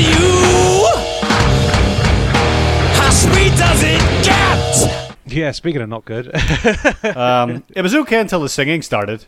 Craig's yeah. raising his hands in disagreement, like the ref has called it offside. Go on, Craig. I love this riff. And again, next to Dirty Window, one of my favourites off the album. I think this song, really? I think this song with relatively little changes could actually slot into a lot of Metallica albums. Okay. Certainly of the later years, it would sit in Death Magnetic. Not too wrong. We've mentioned already the kind of weird fan recordings out there, like in terms of the Injustice for Jason. Have you guys come across Saint Anger 2015? Yes, I yes, have. Yeah. Yes, because you sent it to me and I just before this show, so yes, I have come across it. Yeah, so we re-recorded it. I think you could do something like that with Sweet Amber in the style of other albums. I think it's really cool. Now Metallica clearly don't, because they've only ever played it once live. Wow. And I found, I guess, a bit of the YouTube clip, and their timing goes all over the shop. Yeah. A criticism again of this album is that the drums don't keep time. I don't know if it's just because I've listened to it for so long, but I don't feel they're perfunctory, aren't they? Yeah. Much. Yeah. I wouldn't say they're out of time. Like, although Lars gets a lot of flack, I think his early drumming's pretty good, but it's pretty dependable. It's not very interesting. Yeah, I don't think he's out of time. You can rely on him to hit the drums very hard. I think this one, it is a good riff, but as usual, they do nothing with it.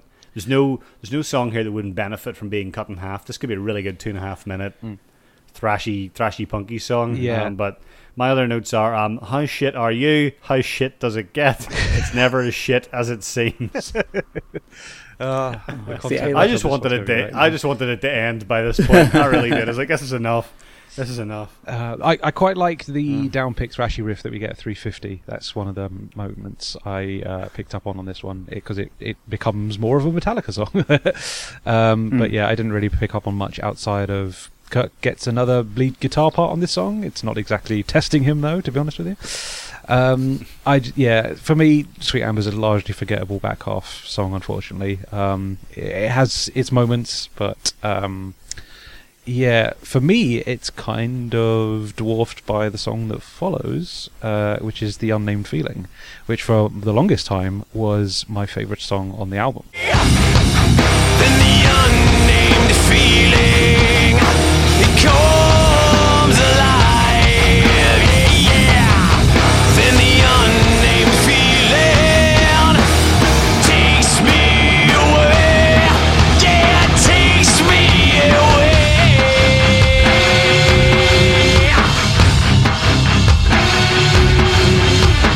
And I think it's mainly due to the fact that I like the way it's structured. It feels like it moves in the sort of way I'd expect a song to. It's not as weird and staccato and slapdash ideas thrown at a wall and seeing what sticks and trying to piece it all together. It actually feels like it's like the movement of it is like an actual song structure. It does what I want from a song, to be honest with you. All right, yes, it's really bloody long, and too long probably, but it's just you don't say. It's just one of those songs where I'm like, this is absolutely fine, like structure wise and just the way they've put it all together. I think it works. I think it moves in a way that feels natural and is totally, serviceable in that regard. There's one thing though, like there's more daft pronunciation in this. It's the get the fuck out of here. That always gets me. And I always remember as well, it's like, James Hetfield shouldn't be swearing. This shouldn't be happening. It's such a weird thing for him to be saying the F word. He F-bombs a lot in Kill 'Em All. Does he? I can't remember. He F-bombs in S&M. Where he goes, burn, motherfucker, burn, and all fuel. So he doesn't seem to do it. So it's a live flourish. But yeah, I remember because there's a lot of swearing on this record, and it was always like, this isn't my opinion of this band has not been serviced by what I'd previously heard, and like the hits, the Metallica hits, all the bloody Enter Sandmans and all that malarkey. You don't hear swear words, so for it to you come to Saint Anger and it's like very sweary. I'm just like this isn't what I came in for this band for. And it always sounds a bit like he's a bit unsure whether he should be swearing, especially in this one. Where it's like, the fuck? I think this one, like the intro, actually, it's a bit new metal. Like, it's a bit maybe like that's why I like cover it. of Mudvayne's Dig. Yeah. Maybe that's why I like It's it. It's really nicely layered intro. The Yeah. guitar parts all play off each other really nicely, and I agree. Like, I think for me, this is probably like the most produced song on the album. Yeah. Doing more of my transposing of time, I think it could almost be slotted into Black Album. In Yeah, I terms of can see like that. the song, itself, not how it's recorded, obviously. And it's probably got the best James singing in it. Certainly in the choruses. I agree. Actually, yeah, there's like melody on here. Yeah, totally. He doesn't have to make up for the fact that the song is so massively down tuned. There's like no discernible melody for him to trace. There's lyrics that I can follow. I think that's another reason why I quite liked it. Is like I can remember the lyrics. I can follow the pattern of the melody. I could sing along to this if it was played live. Having said that, though, you're talking about the headphones thing. Is any part of the chorus of this song in tune? The whole I know. feeling. All of I it is. just- It's all in tune. It's all there. And he does some kind of, dare I say, Some kind of harmonizing, tuning. I'll tell you what the choruses also do, which is good. Well, to an earlier point that I made, the chorus develops in this song, and there's a moment where it kind of breaks free a bit and kind of moves around. It doesn't move around a bit more. I think it drops some of the kind of static guitar playing that's over some of the first choruses. But there's that feeling of release, and dare I say, it's almost majestic. Is what I've written down, literally word for word, relative to the rest of the album. Yeah, no, I agree completely. I have no qualms with The Unnamed Feeling. I think it is a serviceable, listenable song that I'm glad they used as a single, to be honest with you. I think it was the last one off the record, if I remember correctly. And yeah, I think it's a little bit not remembered very highly, but I think I like it quite a lot. Look, I'm just going to respectfully disagree. Not a huge fan. Like, I think the weirdest bit is that at the end it just kind of farts out. It just goes. Oh yeah, flat sound. It's just really funny. Yeah. There you go. But Enough's enough. But do you know what the unnamed feeling is? That's right. It's the final trivia question that I wrote. Oh, I here we do go. know what Right. the unnamed feeling is, but hopefully So one of your multiple is it- choice lines up. Is it A, the feeling you get when you're talking about an important experience but no one else cares, so you give up talking about it? Is it B, the feeling you get before you lose control and panic? Or is it C, the feeling you get when you lose control and wet yourself? I'm going to go with B. I think it's B. It's anxiety, was what I heard. It Was is. the unnamed feeling. Yep, that's what James has said. It's the feeling you get before you lose control and panic. There we go.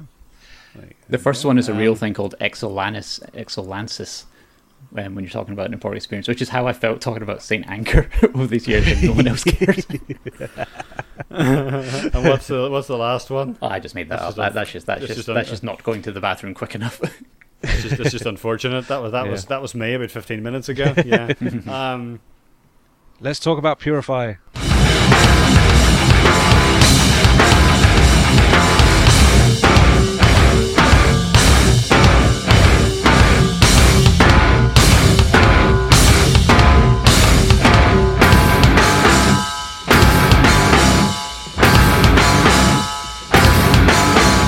Tear it down, strip the layers off my turpentine, old paint, old looks. So this one's more of a load-reload banger for about 5 seconds. Yeah, it opens with a great riff, doesn't it? Yeah. And then just, I feel like a lot of these songs actually start off quite well, and then they slide off into this nondescript riff sludge. Yeah. And that contributes to the feeling, the unnamed feeling of just feeling like it's the same thing over and over again. and because I've listened to the whole thing about 3 or 4 times, I don't agree with that. I could pick all the individual songs apart of it, in a blind riff test. Yeah. But This song's fucking shocking. The It's chorus the- is probably the worst on the album. I have also written the exact same thing, Alan. Hey, Yeah. Did you write this is shocking and the worst chorus? probably the worst chorus on the album is in my notes. Yeah. Okay. What do you think? I wrote terrible, but I do find myself singing it. There is something hooky about the vocal in it. Oh my God. Purify, come on, It's the thing instantly spoils it for me is when the vocals initially come in, they don't sound like they match the weird staggered riff in that verse. It's such a weird piece of music, and I don't know why they've chosen to sing over that bit in particular. I would have left that alone if you were going to structure this in a different way, but like, yeah, the lyrics and vocals on this are just dire. Like this, it really ruins it. We were listening to this one earlier when we were making dinner, and I was sitting in the living room typing my final jokes, and Jess is in the kitchen and she just shouts through the hatch, "Oh my God, this is so tedious." To be fair, though, at the 10th song in, that's heroic. Yeah, Yeah, that's I fair. think we need to do a It's- Jess request to make up for this one. I've got a lot of apologising to do. Yeah, totally. This is the song that I remember least on the album every time. Yeah. Every time I listen to it, I'm like, oh yeah, this is on it. It's never Yeah. been played live. That's according Never? to Wow, Metallica.com. Yeah, my notes were like, intro, this is kind of a mess and generic. Then verse, this really doesn't work for me. Chorus, terrible, but I like the singing. And then I've written, great riff at 2 minutes 50.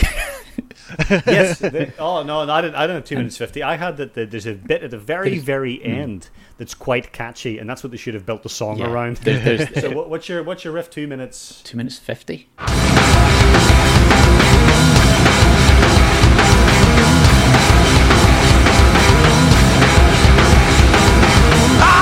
And then I've written, suddenly there's life in this song.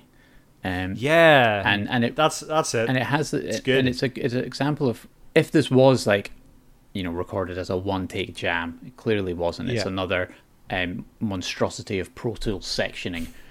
But Yeah, if yeah. this was a jam, that kind of late section is like, oh well, that's the interesting idea, let's take that out and go and build Yeah. something either around that or into that or whatever. This song also has a final 30 seconds which is just completely different from the rest of the song, and then it just stops. Yeah. And we've given up. There we go. Yeah.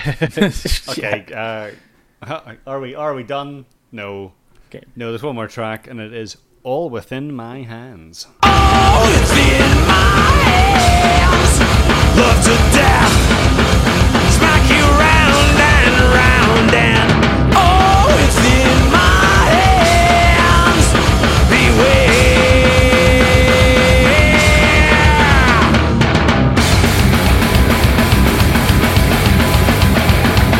Love is control. I'll die if I let go. Love is control. I'll die if I let go.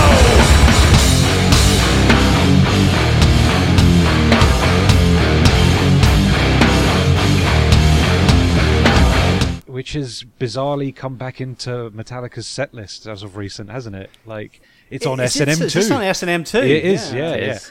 I haven't actually listened to S&M too yet. That S&M 2 version is actually quite not good, actually. I quite It enjoy is. it. Yeah, It's I quite a think rework this- of the verses. It's quite a Yeah, rewrite, yeah. but it's good. It's nice. Yeah, no, it totally works. I think I think the original actually is also quite a perfectly serviceable song, to be honest with you. Mm-hmm. Like, it's fine for what it does. They've obviously got that core "All Within My Hands" like chorus lyric that they keep coming back to, and it sort of binds the whole thing together.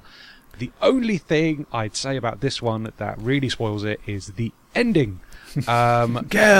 Yes, Kill. it's fucking awful. Just constant killing, screaming, and you're just like, it doesn't match the rhythm again. It sounds really strained and painful to do, and I just, it's such a shame that it ends on that. I think the whole record. This one, actually think there's some interesting ideas in here, and at times there's a John Frusciante shimmery vibe to some of the guitars. Okay, yeah, I don't know if that's hear fair, but Yeah. that was the closest thing I could think There's a of. kind It's of that kind of that kind of swampy chugging light distortion, and then there's like a kind of phasing guitar that sweeps it. It's great. Yes, Amazing. Like landscape. But that it's is built. yeah, but it's kind of crushed under that Saint Anger mush, and the Hetfield bellowing and the clanging drums and the generic. And then you look at your watch and you're like, oh my god, is it 8 minutes long? Fuck me. Yeah. How is this 8 minutes long? And then yeah, the end is just kill over and over. Everyone else plays at their own pace, drifts out of tune. It's nightmare fuel. Yeah. It is. And I love fuel. it. Nightmare fuel, nightmare fire, nightmare that which I did not desire. I love the apocalyptic ending. Very like understated apocalypse, right? It's not big explosions. I like how it falls apart. This was also this is when I remember this was an album I would listen to fall asleep to quite a lot. Really? Wow. And so normally when I would get to like this song in particular, I'd be in that slightly more hazy state where the kind of it's not a strict false ending to the song, but there are definite moments where it kind of comes back from the dead. This is the song that actually I think finally the last track on the album ticks their mission statements in terms of like unrelenting, angry. It has, I think, the only riff which like descends. All the other main riffs of the song tend to start low and build up. This one is kind of that chugging, stepping down the stairs kind of thing. But yeah, it hits its mission. That mission statement, it works. Like the lyrics they've got the structure to it, but it's not as monotonous as some of the other ones. It is not like the standout track off the album, but I think for what they were setting out to do, or at least how it was billed, this is the one that fits it the best.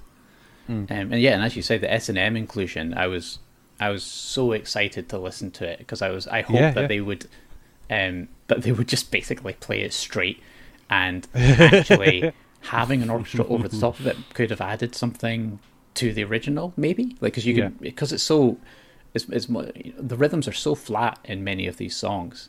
And in terms of like the melody, well, there's very little melodies, or if there is, there's one at a time. So I feel like that would be like quite a good playing field to sculpt some symphonic stuff over the top. But I think the version that they ended up with is quite a lovely song, to be honest with you. Like, it's obviously they've gone for this sort of semi-acoustic kind of thing, and Kurt gets to do a solo, which is kind of fun as well. Like 12-string acoustic guitar solo. Yeah, exactly. It's pretty impressive.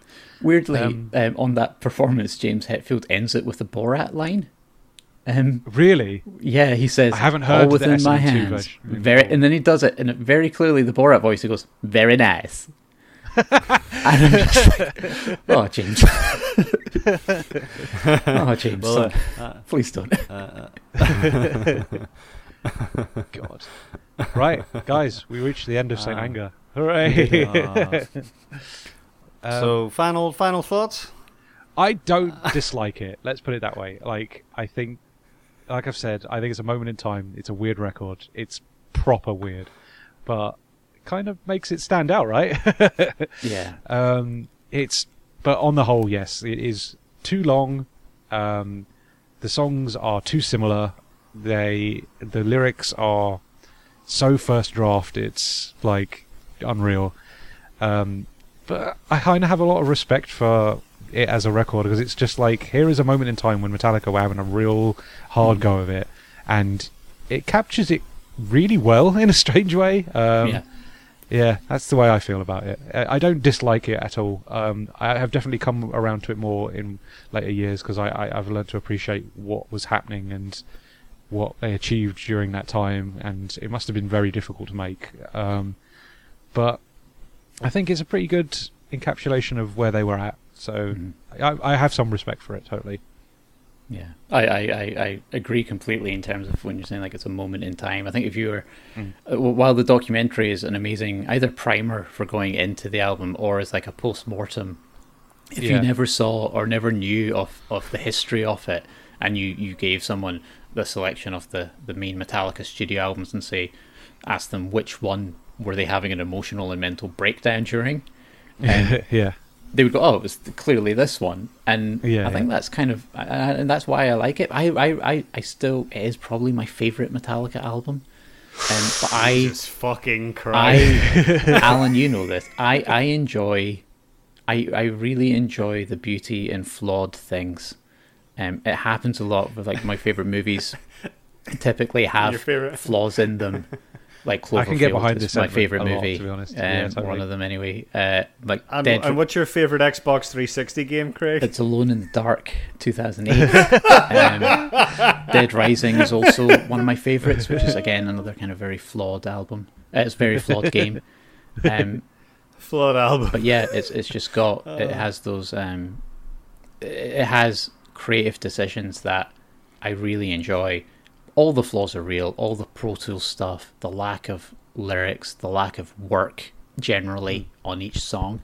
If this was an album of Dirty Windows, of that kind of level, that's a glimmer of what it could have been. But for the time it was recorded, this is it. And I'm so happy that it exists.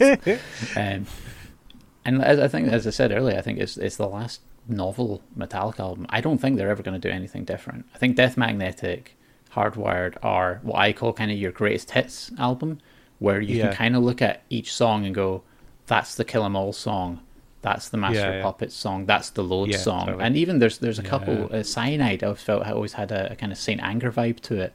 And I don't know if they're ever going to step out of that zone, and they don't need to. They've established themselves, but well, actually, you know what? I take it back. They did Lulu. We haven't really addressed that. Exactly.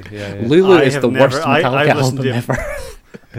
I'm actually tempted to listen to it after this. That's further listening for myself. Like, how can it? I have listened to it once. It is unique. Let's put it that way. It makes sense when you know it's about a German play. It's based on or inspired by a German play, but it is, my God, like spoken word is always generally fraught with terror. I've not made it through the songs on that one. That was it's a hard go. Notoriously, David Bowie is one of its like supporters. He thinks he thought it was an actually great record that people didn't sort of get. Further proof that none of us are David Bowie and can understand his frame of his view. Made for him only, I guess. Look, I after having listened to this about 3 or 4 times, start to finish, I hate it less. And look, I think Metallica have more fun when they're playing hard rock with a metal twinge, and that's totally fine. I don't think this is a good hard rock album. I think there's very little creative flair to it. I really think it's mostly unredeemable dog shit. And if it didn't have Metallica on the name, it would never have made it into the shops. As far as a Metallica history piece goes, and a companion album to some kind of monster, I think it is an interesting curio. Yeah. And if you're somebody who's into metal and wants to dig a little deeper and think about stuff, it's interesting. But you couldn't recommend it for the casual listener, because when you get down to it's for it is Metallica crap, fans. and absolutely, and it's a bit some kind of monster explains Saint Anger, but it doesn't excuse it. and just because there's 2 years of recording hell, doesn't mean that they should really have ever released it. So I still think it's pretty crap, and I think as far as Metallica albums goes, it's easily the worst. Although I haven't listened to Lulu yet, but easily the worst of their studio albums, and I think it lives up to the terrible reputation. So here we go. Yeah, I will not be returning to it in a rush, and actually I feel like I feel a bit traumatized after listening to it. But it's been a real treat to listen to the Metallica back catalogue over the past couple of weeks. Their first 3 albums are hard to beat, and it reinforced to me that they genuinely were good back in the day, even if they're not so good now. And I've got a lot of time for Hardwired. I think there's a lot of fun stuff in that. But as you say, Craig, it's really they're doing pretty much what Testament has been doing for years and years. And Megadeth and Anthrax, which is bashing at the same album again and again. It's good, man. There's good songs on it, but it's safe. It's safe. Yeah. But I guess lack of dangerous music comes at a cost. So So I think you guys had the same favorite song, and I think that song was "Dirty Window." You would be correct. Correct. So what do you think my favorite song is? I think yours was "Invisible Kid." What's the shortest song? I feel kind of ashamed, but it was Invisible Kid. I thought that was I just enjoyed that. I just enjoyed that riff. I enjoyed the bit, and it reminded me of another band. I thought, oh, Deftones, I could listen to that. Should do Deftones. But by and large, there's not a lot of hits. I think the actual song Saint Anger is a bit of a guilty pleasure. Despite its crappiness, it's not that bad. So what has everybody got for further recommendations then, apart from Lulu? Well, I wouldn't recommend Lulu or further recommendations either.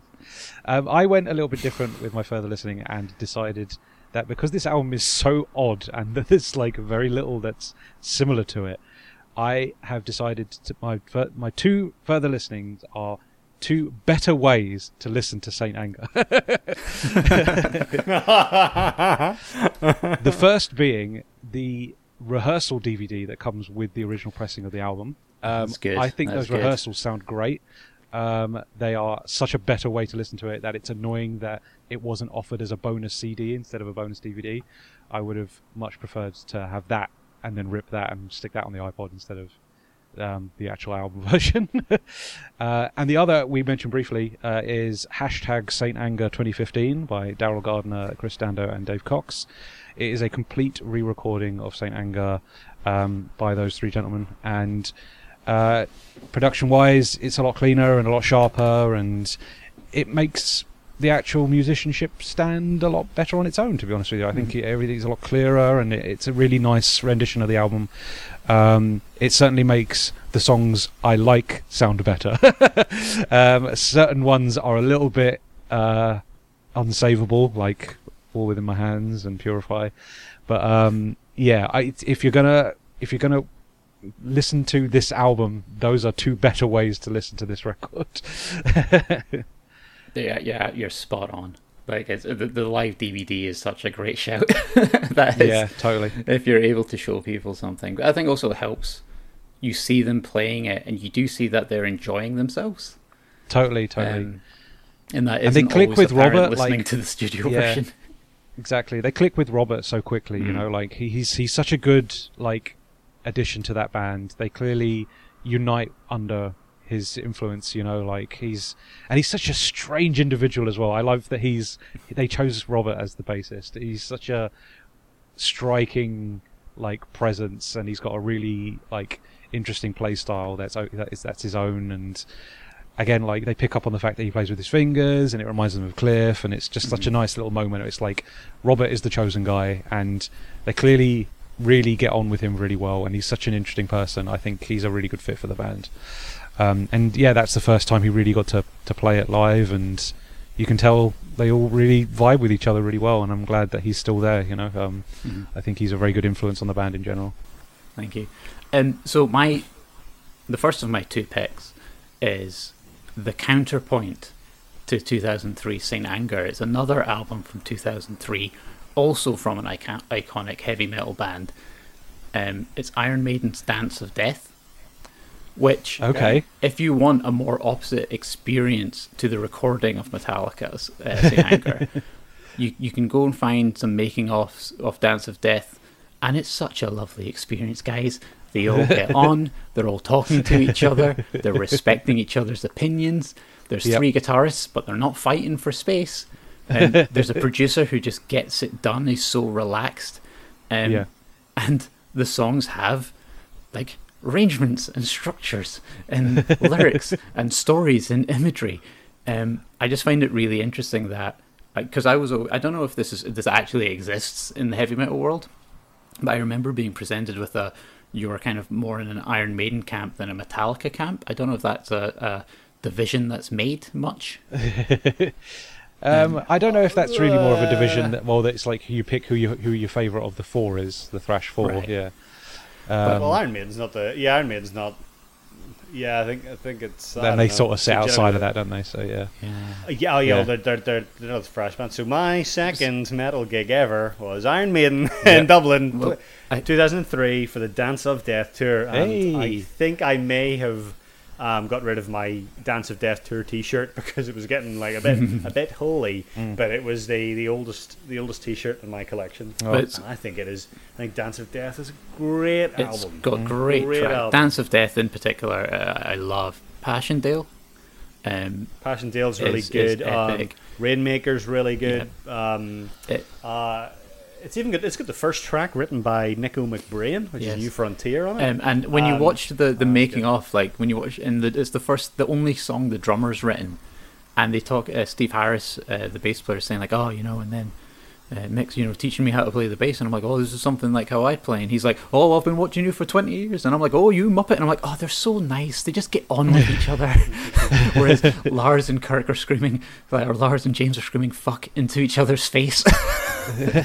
Meanwhile, the only thing about Dance of Death is it's very 2003, and that the cover is all like this really shitty CG imagery. So like it's all been done in Poser. So that's the only thing I don't like about it. The controversy about that is the artist is that is exactly what it is, a pre-render of the final version, but the band liked the pre-render better than the final version. The artist disagreed to the point that they are not credited in the liner notes. Wow. But yeah, I like it again. But it doesn't fit the vibe of the album. But I like it for its weirdness. But again, I like kind of weird things. I have also just written an open question of if there was ever world peace and there was no more war, what would Iron Maiden sing about? They would sing about historic wars. I guess so. It's a really good album. It's a weird one in the Maiden canon, but it's really, and the track Dance of Death is very good. It gets a bit Stonehenge. It's Spinal Tap in the middle. It's got its kind of Baroque elements to it, for sure. But again, it's the concept of the album. It kind of works. But it's part of it's their first. I think it's their first album where they really go full prog.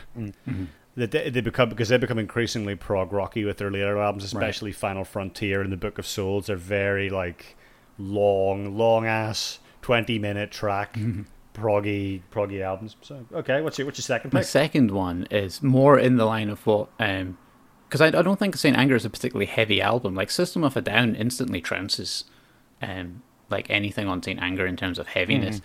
Yeah. So I wanted to pick, but I don't listen to a lot of heavy metal music, and I didn't want to pick something else from the early 2000s. So in an attempt to be at least semi-current, I've went to what was the most recent heavy, unrelenting, innovative, pure metal album, which is the soundtrack to 2016's Doom. I can see Mick why Gordon. you've chosen that, actually. Yeah. Which, like, my God, if you want unrelenting, beat you over the head metal, like that is the one to go to. Particularly if you're in any way interested in song music production. Mick Gordon, the composer, has got a GDC talk where he shows you how he came up with the sound, which was like running sine waves through just these insane arrays of effects units, which is kind of like an idea of channeling energy that comes from the game. And he comes up with this incredibly innovative sound because he had the mission brief of no guitars for Doom. And then he slowly just adds more guitars. And then he adds 7-string guitars. And then he adds an 8-string and then a 9-string guitar. And it's definitely an album that I will throw on. I did it a lot when I was doing a lot of renovation around the house and having to tear things down. Rip and tear, man. But yeah, the 2016 Doom is an absolute banger. Yeah, it's a very good soundtrack. I think what's it, BFG Division? What a song! That's a sledgehammer of a track. I think I sent my brother's a gif of a cat headbanging that. All right. Well, I have been really boring and just picked 2 albums. I stuck to the brief. You did. So I have 2 picks. First one is another thrash album, and it is Slayer's Rain and Blood. Because after listening to this, I think we need a bit of a I was trying to think, what's the diametric opposite of this? It Yeah, is yeah. even heavier and faster than Metallica's earlier stuff. Incredible album. I think it's one of the most powerful things ever committed to record. Yep. And it's about 30 minutes long. Yeah, not even that. Yeah, So it really is the antithesis of Saint Anger, and it's a lot of fun. yeah, great album. So the second one is I was trying to think about the Metallica fun hard rock sound, Yeah, and we're thinking, what band has done that well, infused metal and hard rock? So my second pick is it's an album by Alter Bridge. It's called Fortress. So this is what I think Metallica have been trying to do since Load, and it is just one great riff after another, after another, after another, and the title track in particular is it's a masterpiece. I could just listen to that all day, and you will not believe that it is pretty much everybody from Creed except the singer. yeah. Oh, it's I always, I didn't know yeah, that. I So always Alter forget. Bridge is it's Mark Tremonti, whoever the other two guys from Creed are called, aren't Scott Stapp, and it's Miles Kennedy on the vocals. But Tremonti does a lot of solo stuff as well. Yeah, He's got a I've couple been- of really good I've solo been albums shown like some Cauterize Tremonti, and yeah. Dust, and Yeah. but he is probably one of the best like modern metal guitars, and Tremonti's his solo stuff's actually quite thrashy, but Yeah. Fortress is more. I'd say it's more just kind of heavy metal / like stadium rock. Yeah, But to me that's taken what Metallica have been trying to do, but keeping it consistently interesting and melodic and good. So it's a really really favorite album of mine. I mean they've got a lot of good stuff. Blackbird's probably their most critically acclaimed album. It won like Guitar World's best solo of all time. Oh, right, okay. But I think Fortress is a good entry point. oh, very good. So this is the Saint Anger of podcast because it's about twice as long as it probably needed to be. Yeah. I look Yeah. forward to this being either your most or least downloaded episode.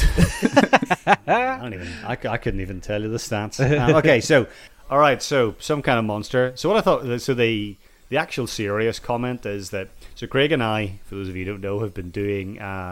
We've been writing a blog called Split Screen for over a decade now, and we also did a magazine called 5 out of 10 for 5 years, and we're always trying to outdo each other and make each other laugh, and that's kind of the way our creative process works, is riffing off each other. And we usually come to the table with ideas, and St. Anger's totally the opposite of that. They come in with no ideas, and it really shows. And I thought it was interesting to contrast it with our creative process, because this is just guys shrugging their shoulders without much inspiration. It's a bit of an Aussie Aussie, but right mate attitude to it, you know. and I just I thought, as without sounding too pretentious, as a creative professional, I found that weird. And if the three of us were coming into the studio to write our album, I would have a massive can of here's all the good riffs I have. What do you think of this? And I think that's part of the reason why the album sucks, is because they don't do that. Does that ring true? I think so, absolutely.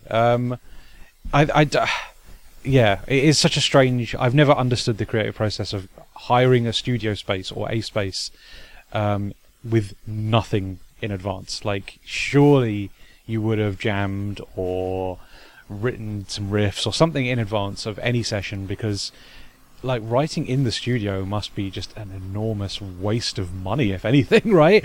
Like, I appreciate Metallica are in a bit of a nicer position than most in that they have the money to do that sort of thing, but like, I just Well, the therapist is $40,000 a month, so he gets about $1 million over the course of recording some kind of monster. Yeah, this is it. Yeah, I think I think in terms of Metallica, it's definitely not. It doesn't suit them. And you know, we mentioned how they collect their riffs, and they really do kind of build the songs around the guitar riffs and arrange sections, and then go in and do vocals, and then and then at the same time, I guess, bass and kind of lead guitar solos happen. Interestingly, when you look at the Hardwired album, the reason why most of the making ofs is just got James and Lars, and this is what he said. Is Kirk says he isn't there because he lost his phone, which had all of his ideas on it. Now, why he couldn't still be there and contribute, I don't quite know. Because I know just from my own kind of songwriting that generally the really good stuff sticks with you, and you don't necessarily need to write it down. But you know, I kind of do get So for Metallica, no, the studio thing does not work. Other bands, kind of, I get it. I like recording my own nonsense. Adios Famous at adiosfamous.bandcamp.com. The last thing I did, the last EP I did was because I had a couple months before my baby was going to be born, and there was maybe 2 of those songs I had like ideas for, but there is something really nice about discovering something in the moment and recording it and building it, and it, for me, it makes the music be off the moment. But you can always capture that in terms of how you build it. But I think as well, like in your instance there, like you at least have the freedom of, it's your home studio. It's not costing you any money to do that sort of things. I don't think everybody has that freedom, unfortunately. I'm very similar absolutely. when I write Cranston stuff.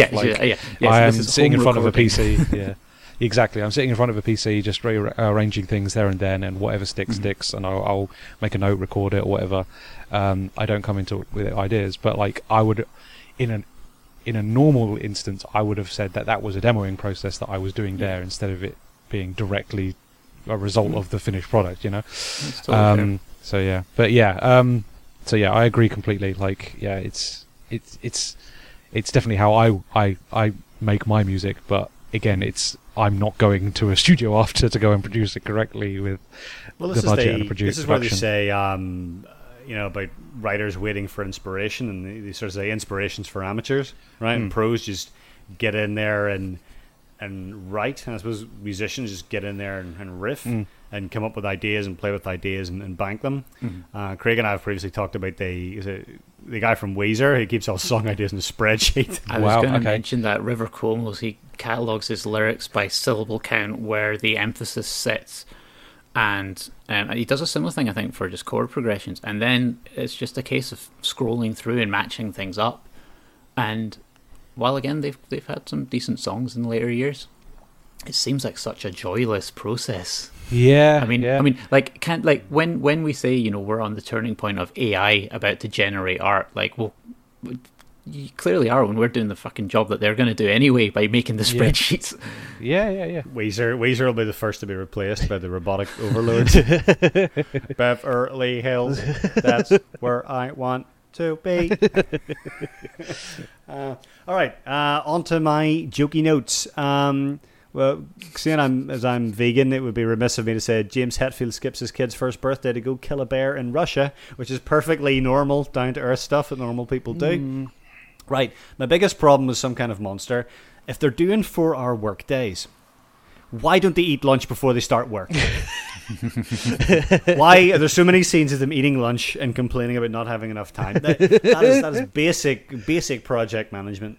That is just why do they spend so much time in that movie eating goddamn sandwiches when they're good at recording music? If ever someone needed a packed lunch on the drive to the studio, it's yeah. Also, so really, they should have just, the lesson for all the musicians is just eat a hearty breakfast and then get the studio recording. There's also a bit that on day 550, the manager is listening and he says, "Jesus Christ, these guys aren't letting up." And also, day 620, when you're watching the therapist age in front of our eyes, and he says, "I like to stretch the frontiers of what people accept." Oh, God. Oh, that's so scary. So we got to the end of Some Kind of Monster, and Jess said to me, it was very long. It could have done with more editing. I just said, yeah, wait till you hear the album. Can you just clip that out as a separate 4-second version of this podcast? Well, that was some kind of podcast. Yeah, that was indeed. So, Craig, thank you so much for joining us. It's been a real pleasure. It's been an absolute blast, and we'll have you back on in the next episode for Lulu. Fantastic. I'll go investigate what that was then. It's been great. Thank you for having me. Where can we find your music? Because that wasn't a good enough plug. Oh, my music is at Adios Famous, ADIOSFAMOUS.bandcamp.com. It's just me. It's just me doing stuff. Good stuff. If anyone were to ever listen, please let me know what genre it is. I don't know what to tag it as. You need to improve the SEO. So, Get discovered. Have my big break. Be picked up by Bob Rock. he could play the bass like a ukulele for you. So you can find us at castironshow.co.uk. You can leave us a review on Apple Podcasts. You won't find us on Spotify because I don't like that they can inject ads into podcasts. That sucks. And you can also find us on Twitter at castironshow, and you can find us on Facebook. And that's us. That's been us. Yeah, it is indeed. And we will return again, and we'll trying to be so long next time. Craig's giving the horns. You can't see it. Craig's giving the horns. Are you in your dressing gown? Yeah. That's very rock god of you. I am as well, even though you can't see me. But yeah, it's more Sleepy Dad than Rock God, but I'll take it. You've got like 3 or 4 guitars behind you, so you've got the credentials. There's 4 guitars. There's an electric banjo. But if I talked about that, I would stretch the podcast even more. So. Well, thanks so much for listening, and don't forget to review us and share us with all your friends. Until then, we've been Cast Iron. Thanks so much for listening. Take care. Bye.